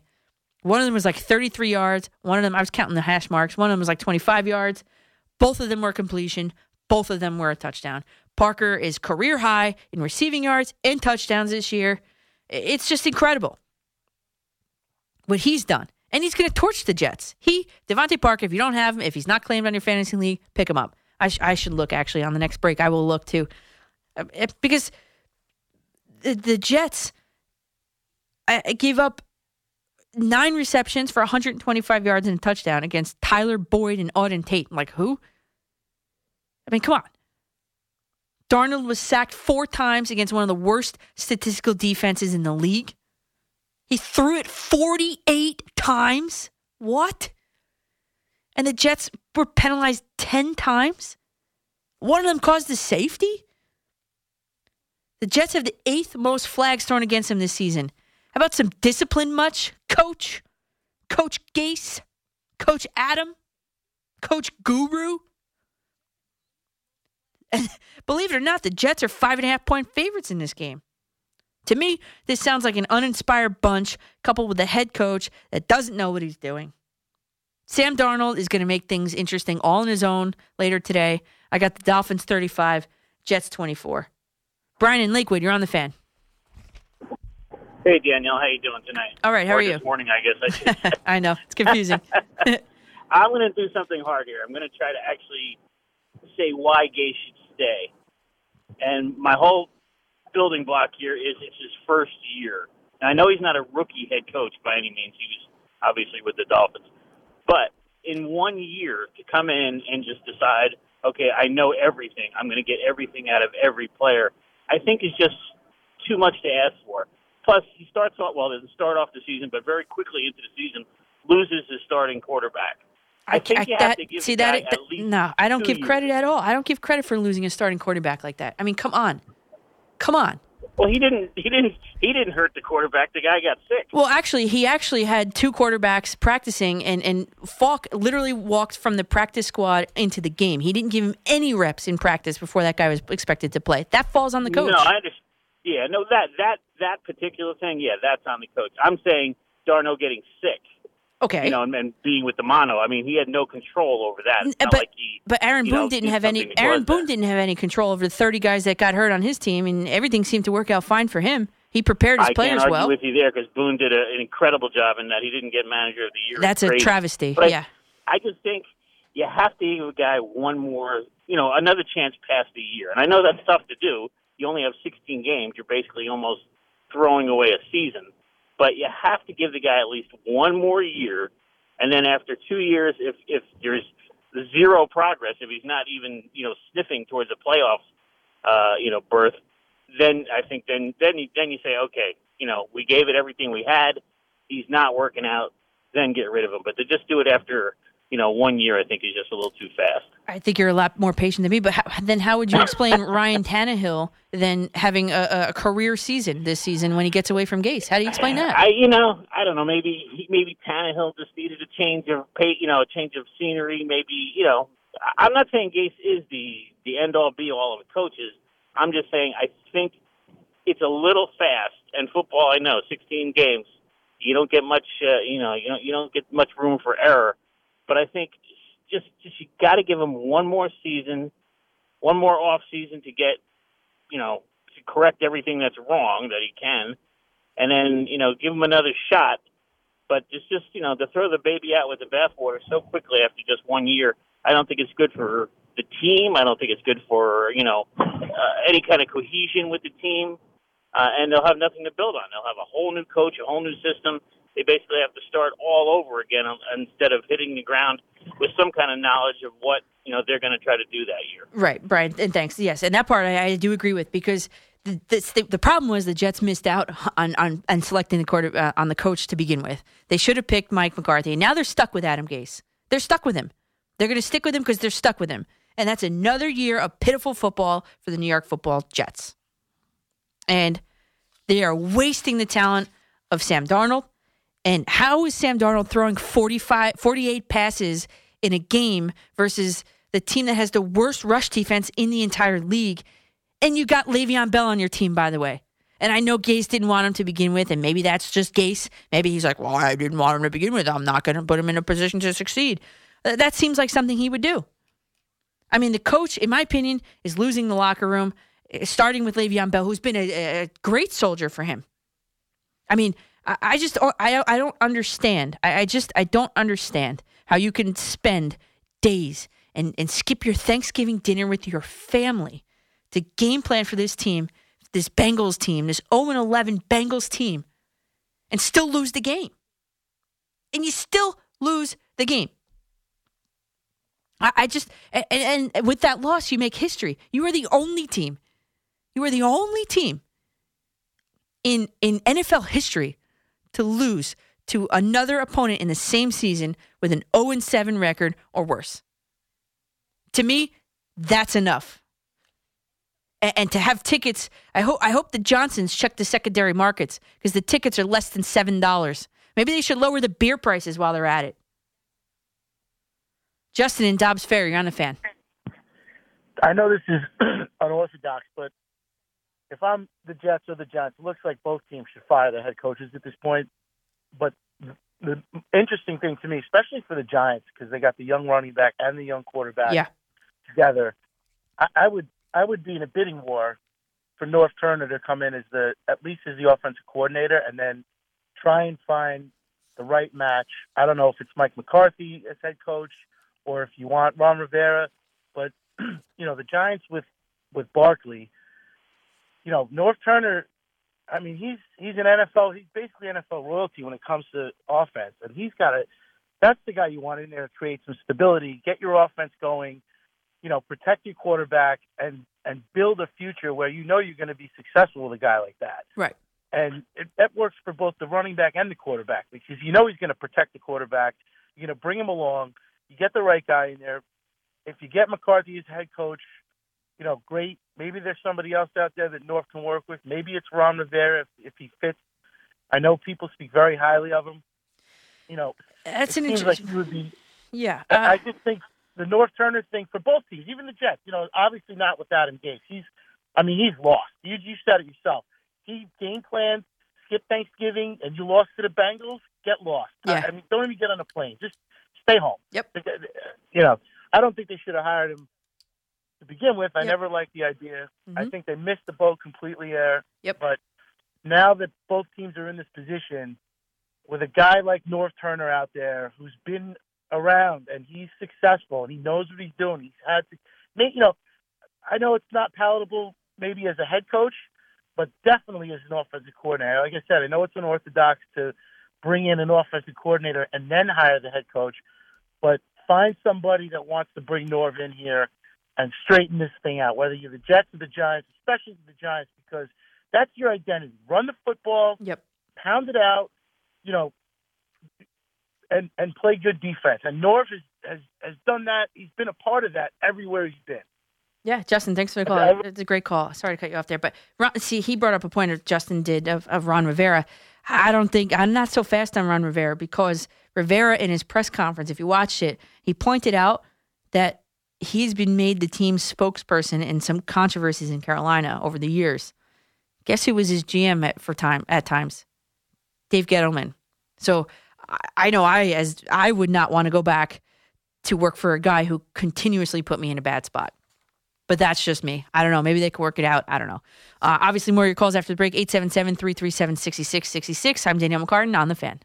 Hot Stove Baseball is here with Sweeney Murdy and San Diego covering the winter meetings. We'll have all the latest deals and rumors, plus broadcast live, beginning at 6 p.m. tomorrow night, Tuesday night, and Wednesday night. Exclusively on your flagship station for Yankees and New York baseball. The Fan, Sports Radio 1019 FM and Sports Radio 66, WFAN and WFAN FM, New York. And good morning again, everybody. I'm Danielle McCartan here with you on WFAN Radio till 6 a.m. And we're going to talk some New York sports, obviously. Giants, Jets, Yankees in the Garrett Cole sweepstakes, and Mets. So what we didn't do a lot of tonight was the Giants. And I understand. I understand a lot of you guys want Pat Shurmur fired as well. I think we can. We cannot all agree that Adam Gase, especially that last caller, or one of those last callers. But I understand the Pat Shurmur thing. I do get it. And I understand that they're taking their 8-game win streak down the turnpike to Philadelphia. It's a game that no one seemingly wants to win. It's the least competitive division in all of the NFL. And I also know that the Mets have won a game more recently than the New York Giants. September 29th was the date, and the Mets, actually, their game ended 2 hours after the Giants won that game. So theoretically, the Mets, to the hour, have won their last game of the season before the Giants have won their next game after beating the Washington Redskins. We are in week 14 of the NFL season. I understand Saquon Barkley hasn't seen a 100-yard game with DJ as the quarterback. I understand that after 28 games, Shurmur has won 6 less games than Ben McAdoo. I understand you don't like the way he conducts his press conferences. I think there was an article from NJ.com based on Brian Baldinger's research that Will Hernandez has absolutely regressed, especially in his run blocking grade. I mean, his run blocking went from Pro Football Focus had him at a 60. It went to a 45.9 from season to season. I mean, he's only a second-year player, but a lot of scouts around the league, according to this article, is saying that Hernandez is frequently making the wrong reads based on the defensive fronts or flat-out missing assignments. And I saw a tweet from Brian Baldinger who actually illustrated that point. I mean, as a result, those concerns would be justified because Saquon Barkley isn't getting the results that he's expected to get. I mean, the Giants do have a young team. And when you think about their quarterback, their running back, their cornerbacks, besides Janoris Jenkins, I mean, they're all premier positions, and they all have young guys at those positions. So whose fault is this? I don't know. I just think that Daniel Jones is doing okay. He's the 6th best passer rating for all rookie quarterbacks. He's thrown the most touchdown passes for a rookie, 18. And that's 4 more than number 1 overall pick Kyler Murray, despite all this. And like I said, if the Cardinals game turned out differently, if the defense didn't crumble, if Kennard didn't have that scoop score in quarter 1 of the Lions game, and if Rosas was able to successfully make those 2 field goals in Chicago, we're looking at a Giants team with 3 more wins than it currently has. So I think on the surface, it might look bad for Pat Shurmur, but if you look a little deeper, it's not so bad. It's not so bad. And then, of course, you got Eli Manning starting this Monday night. Dave in Comac, you're on the Fan. Hey, how are you? All right, how are you? Thanks for holding. All righty. I'm a big eye on the Fan, and based on what I see tonight, I don't understand how the Islanders can go anywhere in the playoffs. They can't beat Dallas. Oh, come on. Montreal. Come on. And they haven't even played Calgary and Boston, which are the fastest skating, high shooting teams. Are they on a 2-game losing streak? Are they on?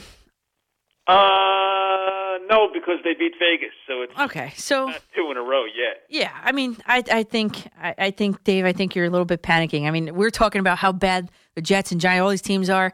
Oh, and as far as the Giants, I think Daniel Jones is a terrible quarterback. How do you get strip sacked from behind? And Pat Shermer should be fired, but Daniel Jones is the wrong quarterback for the Giants. Yeah, I disagree because how do you get strip sacked from behind unless you have eyes in the back of your head? You don't know there's a guy there running around your offensive line. Eli Manning, though. Eli Manning is, by the way, the number one. He has the most fumbles in Giants history, by the way. But also, if you compare him to Sam Darnold, you don't see that happening with Sam. Oh, you're doing the Sam Darnold comparison. Yeah, Sam Darnold's a much better quarterback. It's his second season, too, you know. Well, that's true also, but even in the first season, he was still a much better quarterback than Daniel Jones. Daniel Jones is like, he don't belong in the NFL. I think my jury is still out on Daniel Jones. He's got more touchdown passes than Kyler Murray. 18 touchdown passes. Really. I just think it's unfair to judge him on that when his receivers create less, except for what's his name, Sterling Shepard. The rest of them create less than 1 yard of separation. How do you connect with a receiver that can't create any sort of separation? I understand that you have to have the pocket awareness and the pocket presence. I get it, but unless you have eyes in the back of your head, your offensive line's playing patty cakes. You have Will Hernandez who literally let a guy, I watched the video today, let a guy run right through him, and he double-teamed the guy to the left. And then John Jalapeno, who is now playing center, looks at him and is like, bro, you're supposed to pick up this guy, this blocker. He's pointing with his hands. You could see it. You could infer the conversation that was happening.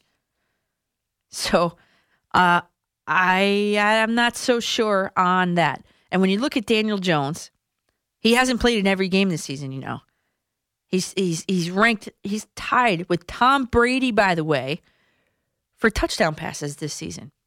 Daniel Jones is tied with Tom Brady for touchdown passes this season with 18. They both have 18. And Tom Brady has 2 more games than Daniel Jones. Well, I don't know about the bye week, but Tom Brady has played in more games than Daniel Jones. Okay? And Daniel Jones that guy wanted to compare him to Sam Darnold. Well, Sam Darnold only has 13 touchdown passes. He's tied for 24th with Ryan Fitzpatrick, Jared Goff, etc. So I think the jury's still out. My jury is still out on Daniel Jones. I'm sorry that yours has already been decided, but that's how it is. Eric in Ronkonkoma, how are you this week?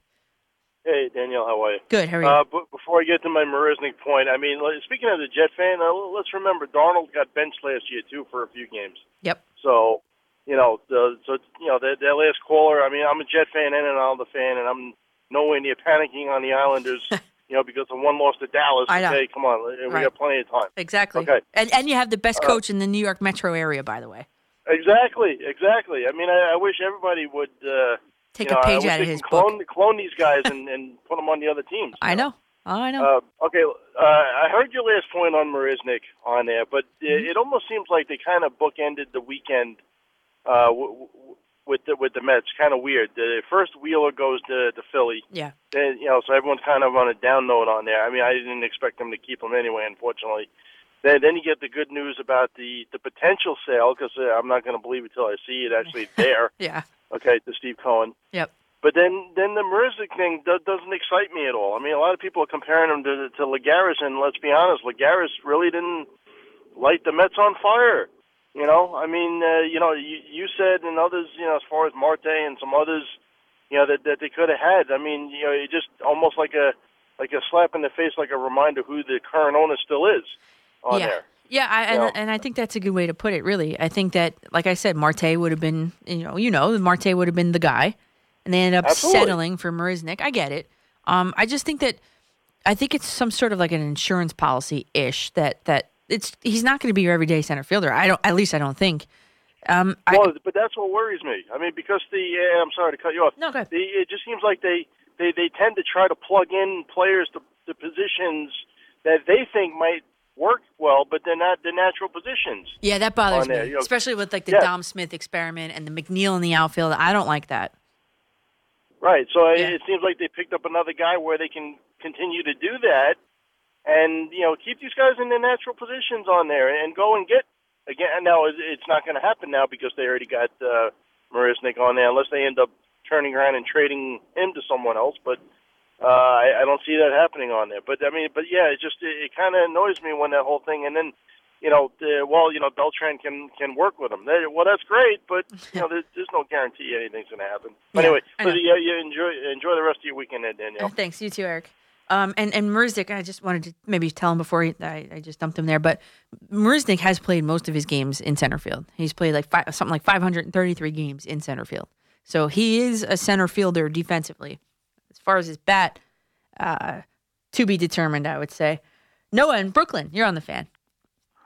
Hey, Danielle, it's first time caller. All right. I love to listen to you, and I'm glad you're on the air, and I hope to hear more from you. Thank you. I'm a long time Jet fan, and I can't stand Adam Gase, and I understand we have to deal with him, but here's something that I think that a lot of people are going to get mad at me for saying this, but I didn't want Sam Darnold as a quarterback. I never liked USC quarterbacks. They don't do well in the Mark NFL. Sanchez. He did okay, though. Butt fumble. But he brought them to the AFC Matt Championship. Leinart, it was the partier, and the players from USC are not that good. We had Teddy Bridgewater. This guy came in for Drew Brees. And won 4 games. Yep. Good games. Yep. Big time teams. And we just what we do all the time. We let good guys go, and we keep players that aren't good. I'm tired of it. Ken O'Brien. Back that far. It's Neil O'Donnell. I stay with them, and it's difficult. It's difficult watching them because we'll have good wide receivers and not a good quarterback, or we'll have good defensive linemen and not good cornerbacks, or we'll have good safeties and not good defensive line. It's always something. Like, why can't we get a guy like the Mets just got who brought the team? Like, why can't we get a guy who loves the Jets and is a billionaire who lives in Greenwich Village and just buys the team and says, listen, I'm going to make everything better. Really, the last time I wasn't even born. It's Broadway Joe. Yeah, well, that's way beyond my time, too. But I think it's way beyond my time, too. and Butt Fumble is literally the last time that we had a good team was with Mr. Butt Fumble. Now he's over there on ESPN and whatever, doing college games, and it's crazy. Yeah, no, I do get it, Noah, and I feel like I'm therapy sometimes, especially for Jets fans. But I agree. There's nothing more. But I do want to say, though, that Mark Sanchez, not in defense of him totally. The butt fumble was, I think, the only time I've ever turned off a Jet game, really, honestly. I do watch them all. I suffer through them all. But he did bring them to an AFC Championship game, I think twice, back-to-back years, I believe. But that was Mangini's team, if I'm not mistaken. That detail's escaping me at the second. But that's where it stands. So we have Daniel Jones having a sprained ankle, and Eli Manning's going to be in for him in prime time on Monday Night Football. I was curious. I looked up Manning's record on Monday Night Football in his career. Manning is 11-10 under the bright lights in his career, which is basically true to form on his career. He's a career 500 quarterback, and I'm sure he's going to be playing to get over that because this might be his last game in the NFL. Who knows? And everybody's like playing the nostalgia factor with Eli. I get it and everything. But he was benched because his quarterback rating was like 70-something. That's why he was benched for Daniel Jones. And, Eli's ready. You saw the quotes all week saying like, there's a fire in his eyes or whatever. But actually my player to watch this week is not Eli Manning. It's actually Saquon Barkley. And, I just think that the way that Manning can diagnose defenses and position players to free up other players, I think, and this is not a knock on Daniel Jones. He's been in season 1. He's been in the NFL for 1 season. I'm just saying that Eli Manning has a way of doing that may help the offense. And Saquon Barkley, the quote was basically that too. So we'll see. So my player to watch is Saquon Barkley this week. And I think everybody was going to enjoy the Eli Manning factor. Although he is the NFL, the Giants leader in fumbles. Just so everybody's clear on that. But Daniel Jones is making his way up there. Daniel Jones. I got to look at it on the break. I think he's like 11th all time on Giants in fumbles. I can look that up for you. But we'll catch more of you guys on the phones after the break. 877-337-6666. I'm Danielle McCartan on the Fan. Hi, this is Bob Papa. Join me along with Carl Banks and Howard Cross tomorrow night for Giants football as Big Blue heads down to Philly to take on the Eagles in the first 2 meetings this season. Our coverage gets underway at 6:45 right after a special hot stove baseball show with Sweeney Murdy, live at baseball's winter meetings in San Diego, here on your flagship station for Giants football. The Fan, Sports Radio 101.9 FM and Sports Radio 66, WFAN and WFAN-FM, New York. Good morning, everybody. Again, I'm Danielle McCartan here for the final time with you on WFAN Radio. I'm going to be on, I was just telling Marco, I'm going to be on next time. It's going to be Friday night of this coming week. So Friday night into Saturday. Same 2 to 6, same time slot, 2 to 6. So see you guys then. You can mark it down now. We are rolling towards the end here. I never made my Giants prediction. Let me do that really quickly. And I have one correction to make. I said that Daniel Jones was 11th. I knew that didn't sound right as soon as it came out of my mouth. 11th on the all-time Giants fumbles list. No, he's played in 11 games. That's why it was stuck in my head. Daniel Jones in only 11 games is ranked still, though, 29th on the list of all-time Giants fumbles in his first season. He's 29th on the list. Yeah, it's an epidemic. It's an epidemic. But that is not a direct correlation to the head coach. I'm sorry. It's not. It falls on the offensive line coach. There's also something called the quarterback's coach, all that. So, yes, in 11 games, he's ranked tied for 29th on the all-time list. So, the prediction I never got to. I think I don't think Eli Manning is just done just yet. So I think this might be the audition. I hate to say it like that, but I think this is Eli's audition for 2020.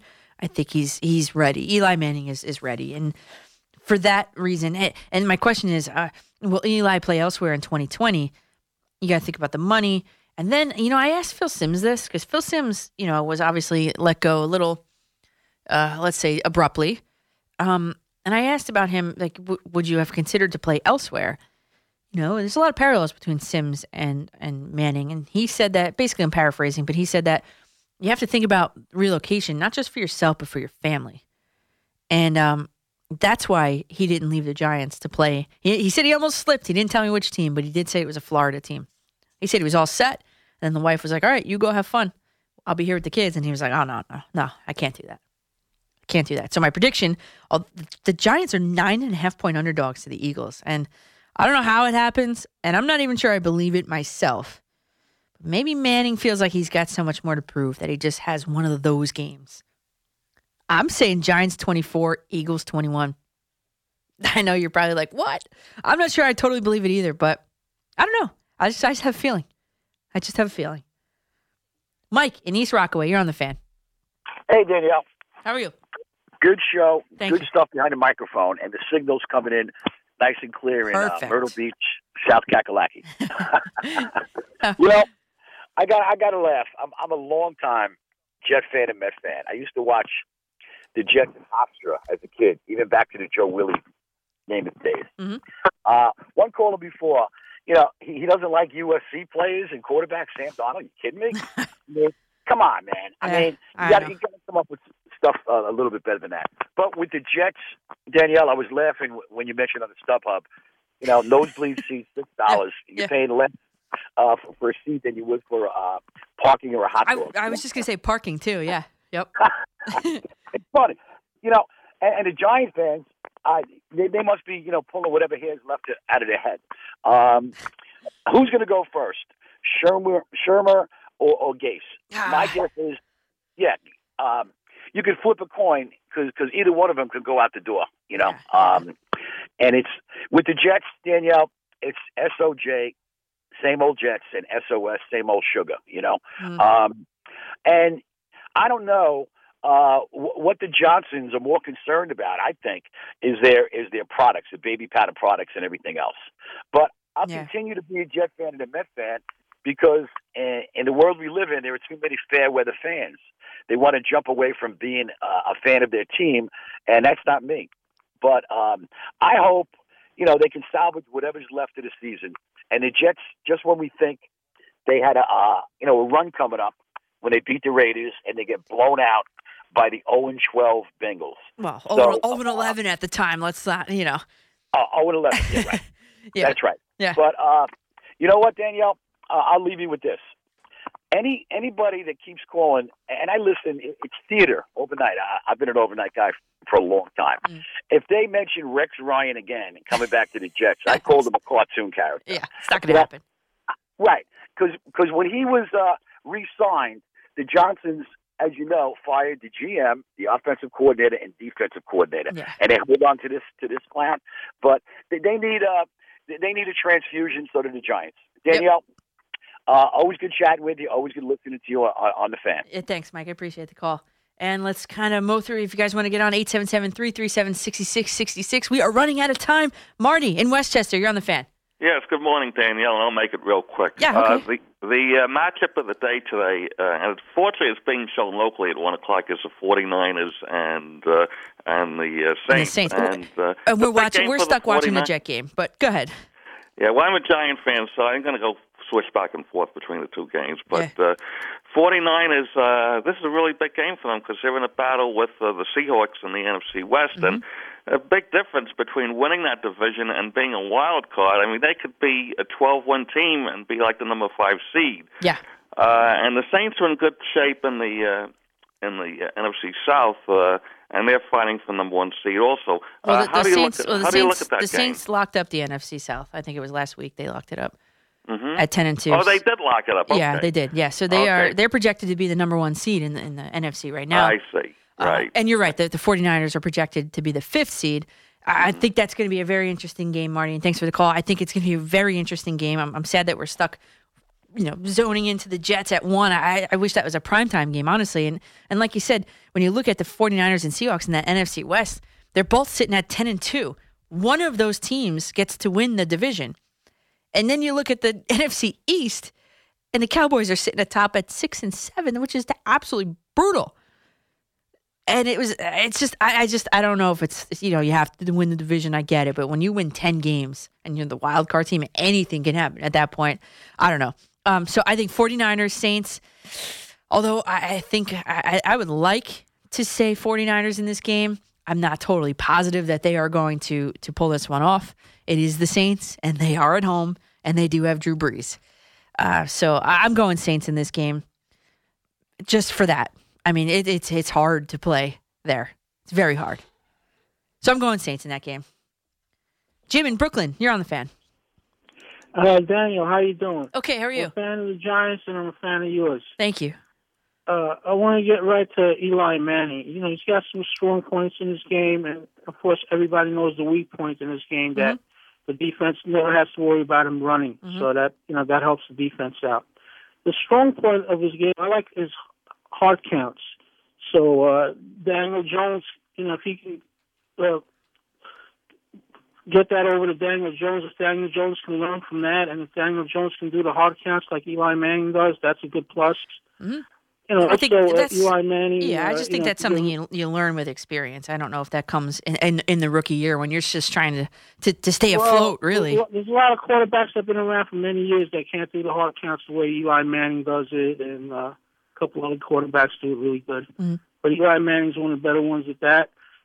And Eli Manning dumps the ball off pretty good. Daniel Jones maybe holds on to the ball a little too long. If he can dump the ball off a little better.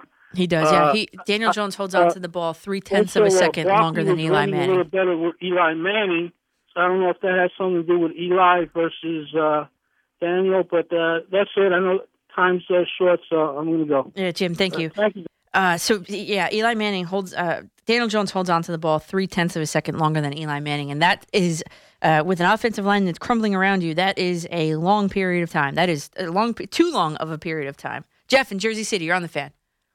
Danielle, I love your show. Thank you so much. Thank you. I'll be quick with some comments quickly here. First on the Knickerbocker coach, Mark Jackson would be my selection. I just hope and pray he gets there. And the Jets and the Giants, I think, I definitely agree with you about the Giant coach and the quarterback contingent on his development. And, so far the quarterback's making progress, and maybe, give Shermer another year to work with him quickly because we're out of time here. Yeah. And I love the way you do your, you make your statement and you back everything up. Yeah. You do your homework. I love that so much. And by the way, the Yankees hired a good coach, Rachel Balkovec. The hitting coach. Yeah. Right? Yep. Yeah, I read her bio. Outstanding. Good for her. Yep. One day could be a manager. Who knows? Yeah. And you know what? Too, I just love your show. I hope you get a constant schedule because sometimes I don't find you on the dial there. Yeah. But and you talk about the dinner that you had, which is terrific. And I want to ask you a quick question. You ever hear of a veteran player? His name is Rocky Colavito. Yes, he was I have. You know what? He would have been an Italian American hero. Maybe for your dinner, and there's not enough room in the hall probably for everybody. And we're running out of time. I'm going to end you with this last question, Danielle, on the Mets. The new owner that they have. I'm really not confident yet.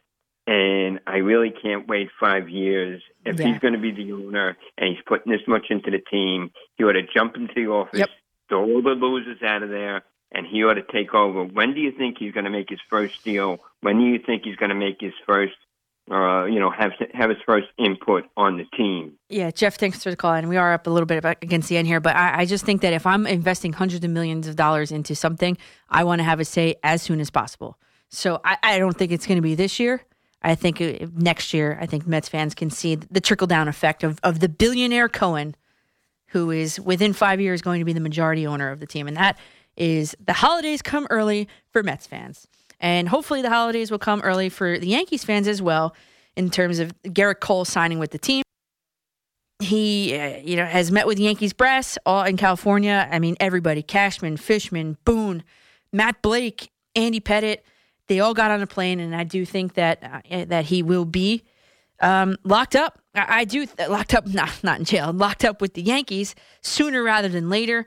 I mean, for the reasons I outlined, he's obviously a Yankees fan growing up, stayed in the same team hotel as the Yankees when they played in the World Series in Arizona, was starstruck by Jeter, Williams, and O'Neill in the lobby. Come on. Love CC Sabathia. I've got this source close to the situation telling me that Andy Pettitte was telling so-and-so that the meeting went really well, and both sides are totally engaged. The family ties, the money, the pitching coach change, which I think was a way to lure him there. I think it's all working in the Yankees' favor. Thanks to all the callers tonight. Could not have done it without you guys. Been a fun 4 hours. Love coming here. Great job to Nick behind the glass, Marco on the updates. Enjoy NFL Week 14 action later today, where the Jets are 5.5-point favorites to the visiting Miami Dolphins. Tickets are $6 each. Why don't you guys just go? Giants are 9.5-point underdogs to Carson Wentz. Eagles in Philadelphia. Write it down. See you guys next Friday into Saturday, 2 to 6 a.m. Hit my socials in the meantime at Coach McCartan and Facebook.com/Coach MCCARTAN to keep the conversation going. See you guys on Friday. Sports Radio 101.9 FM and Sports Radio 66. The Fan,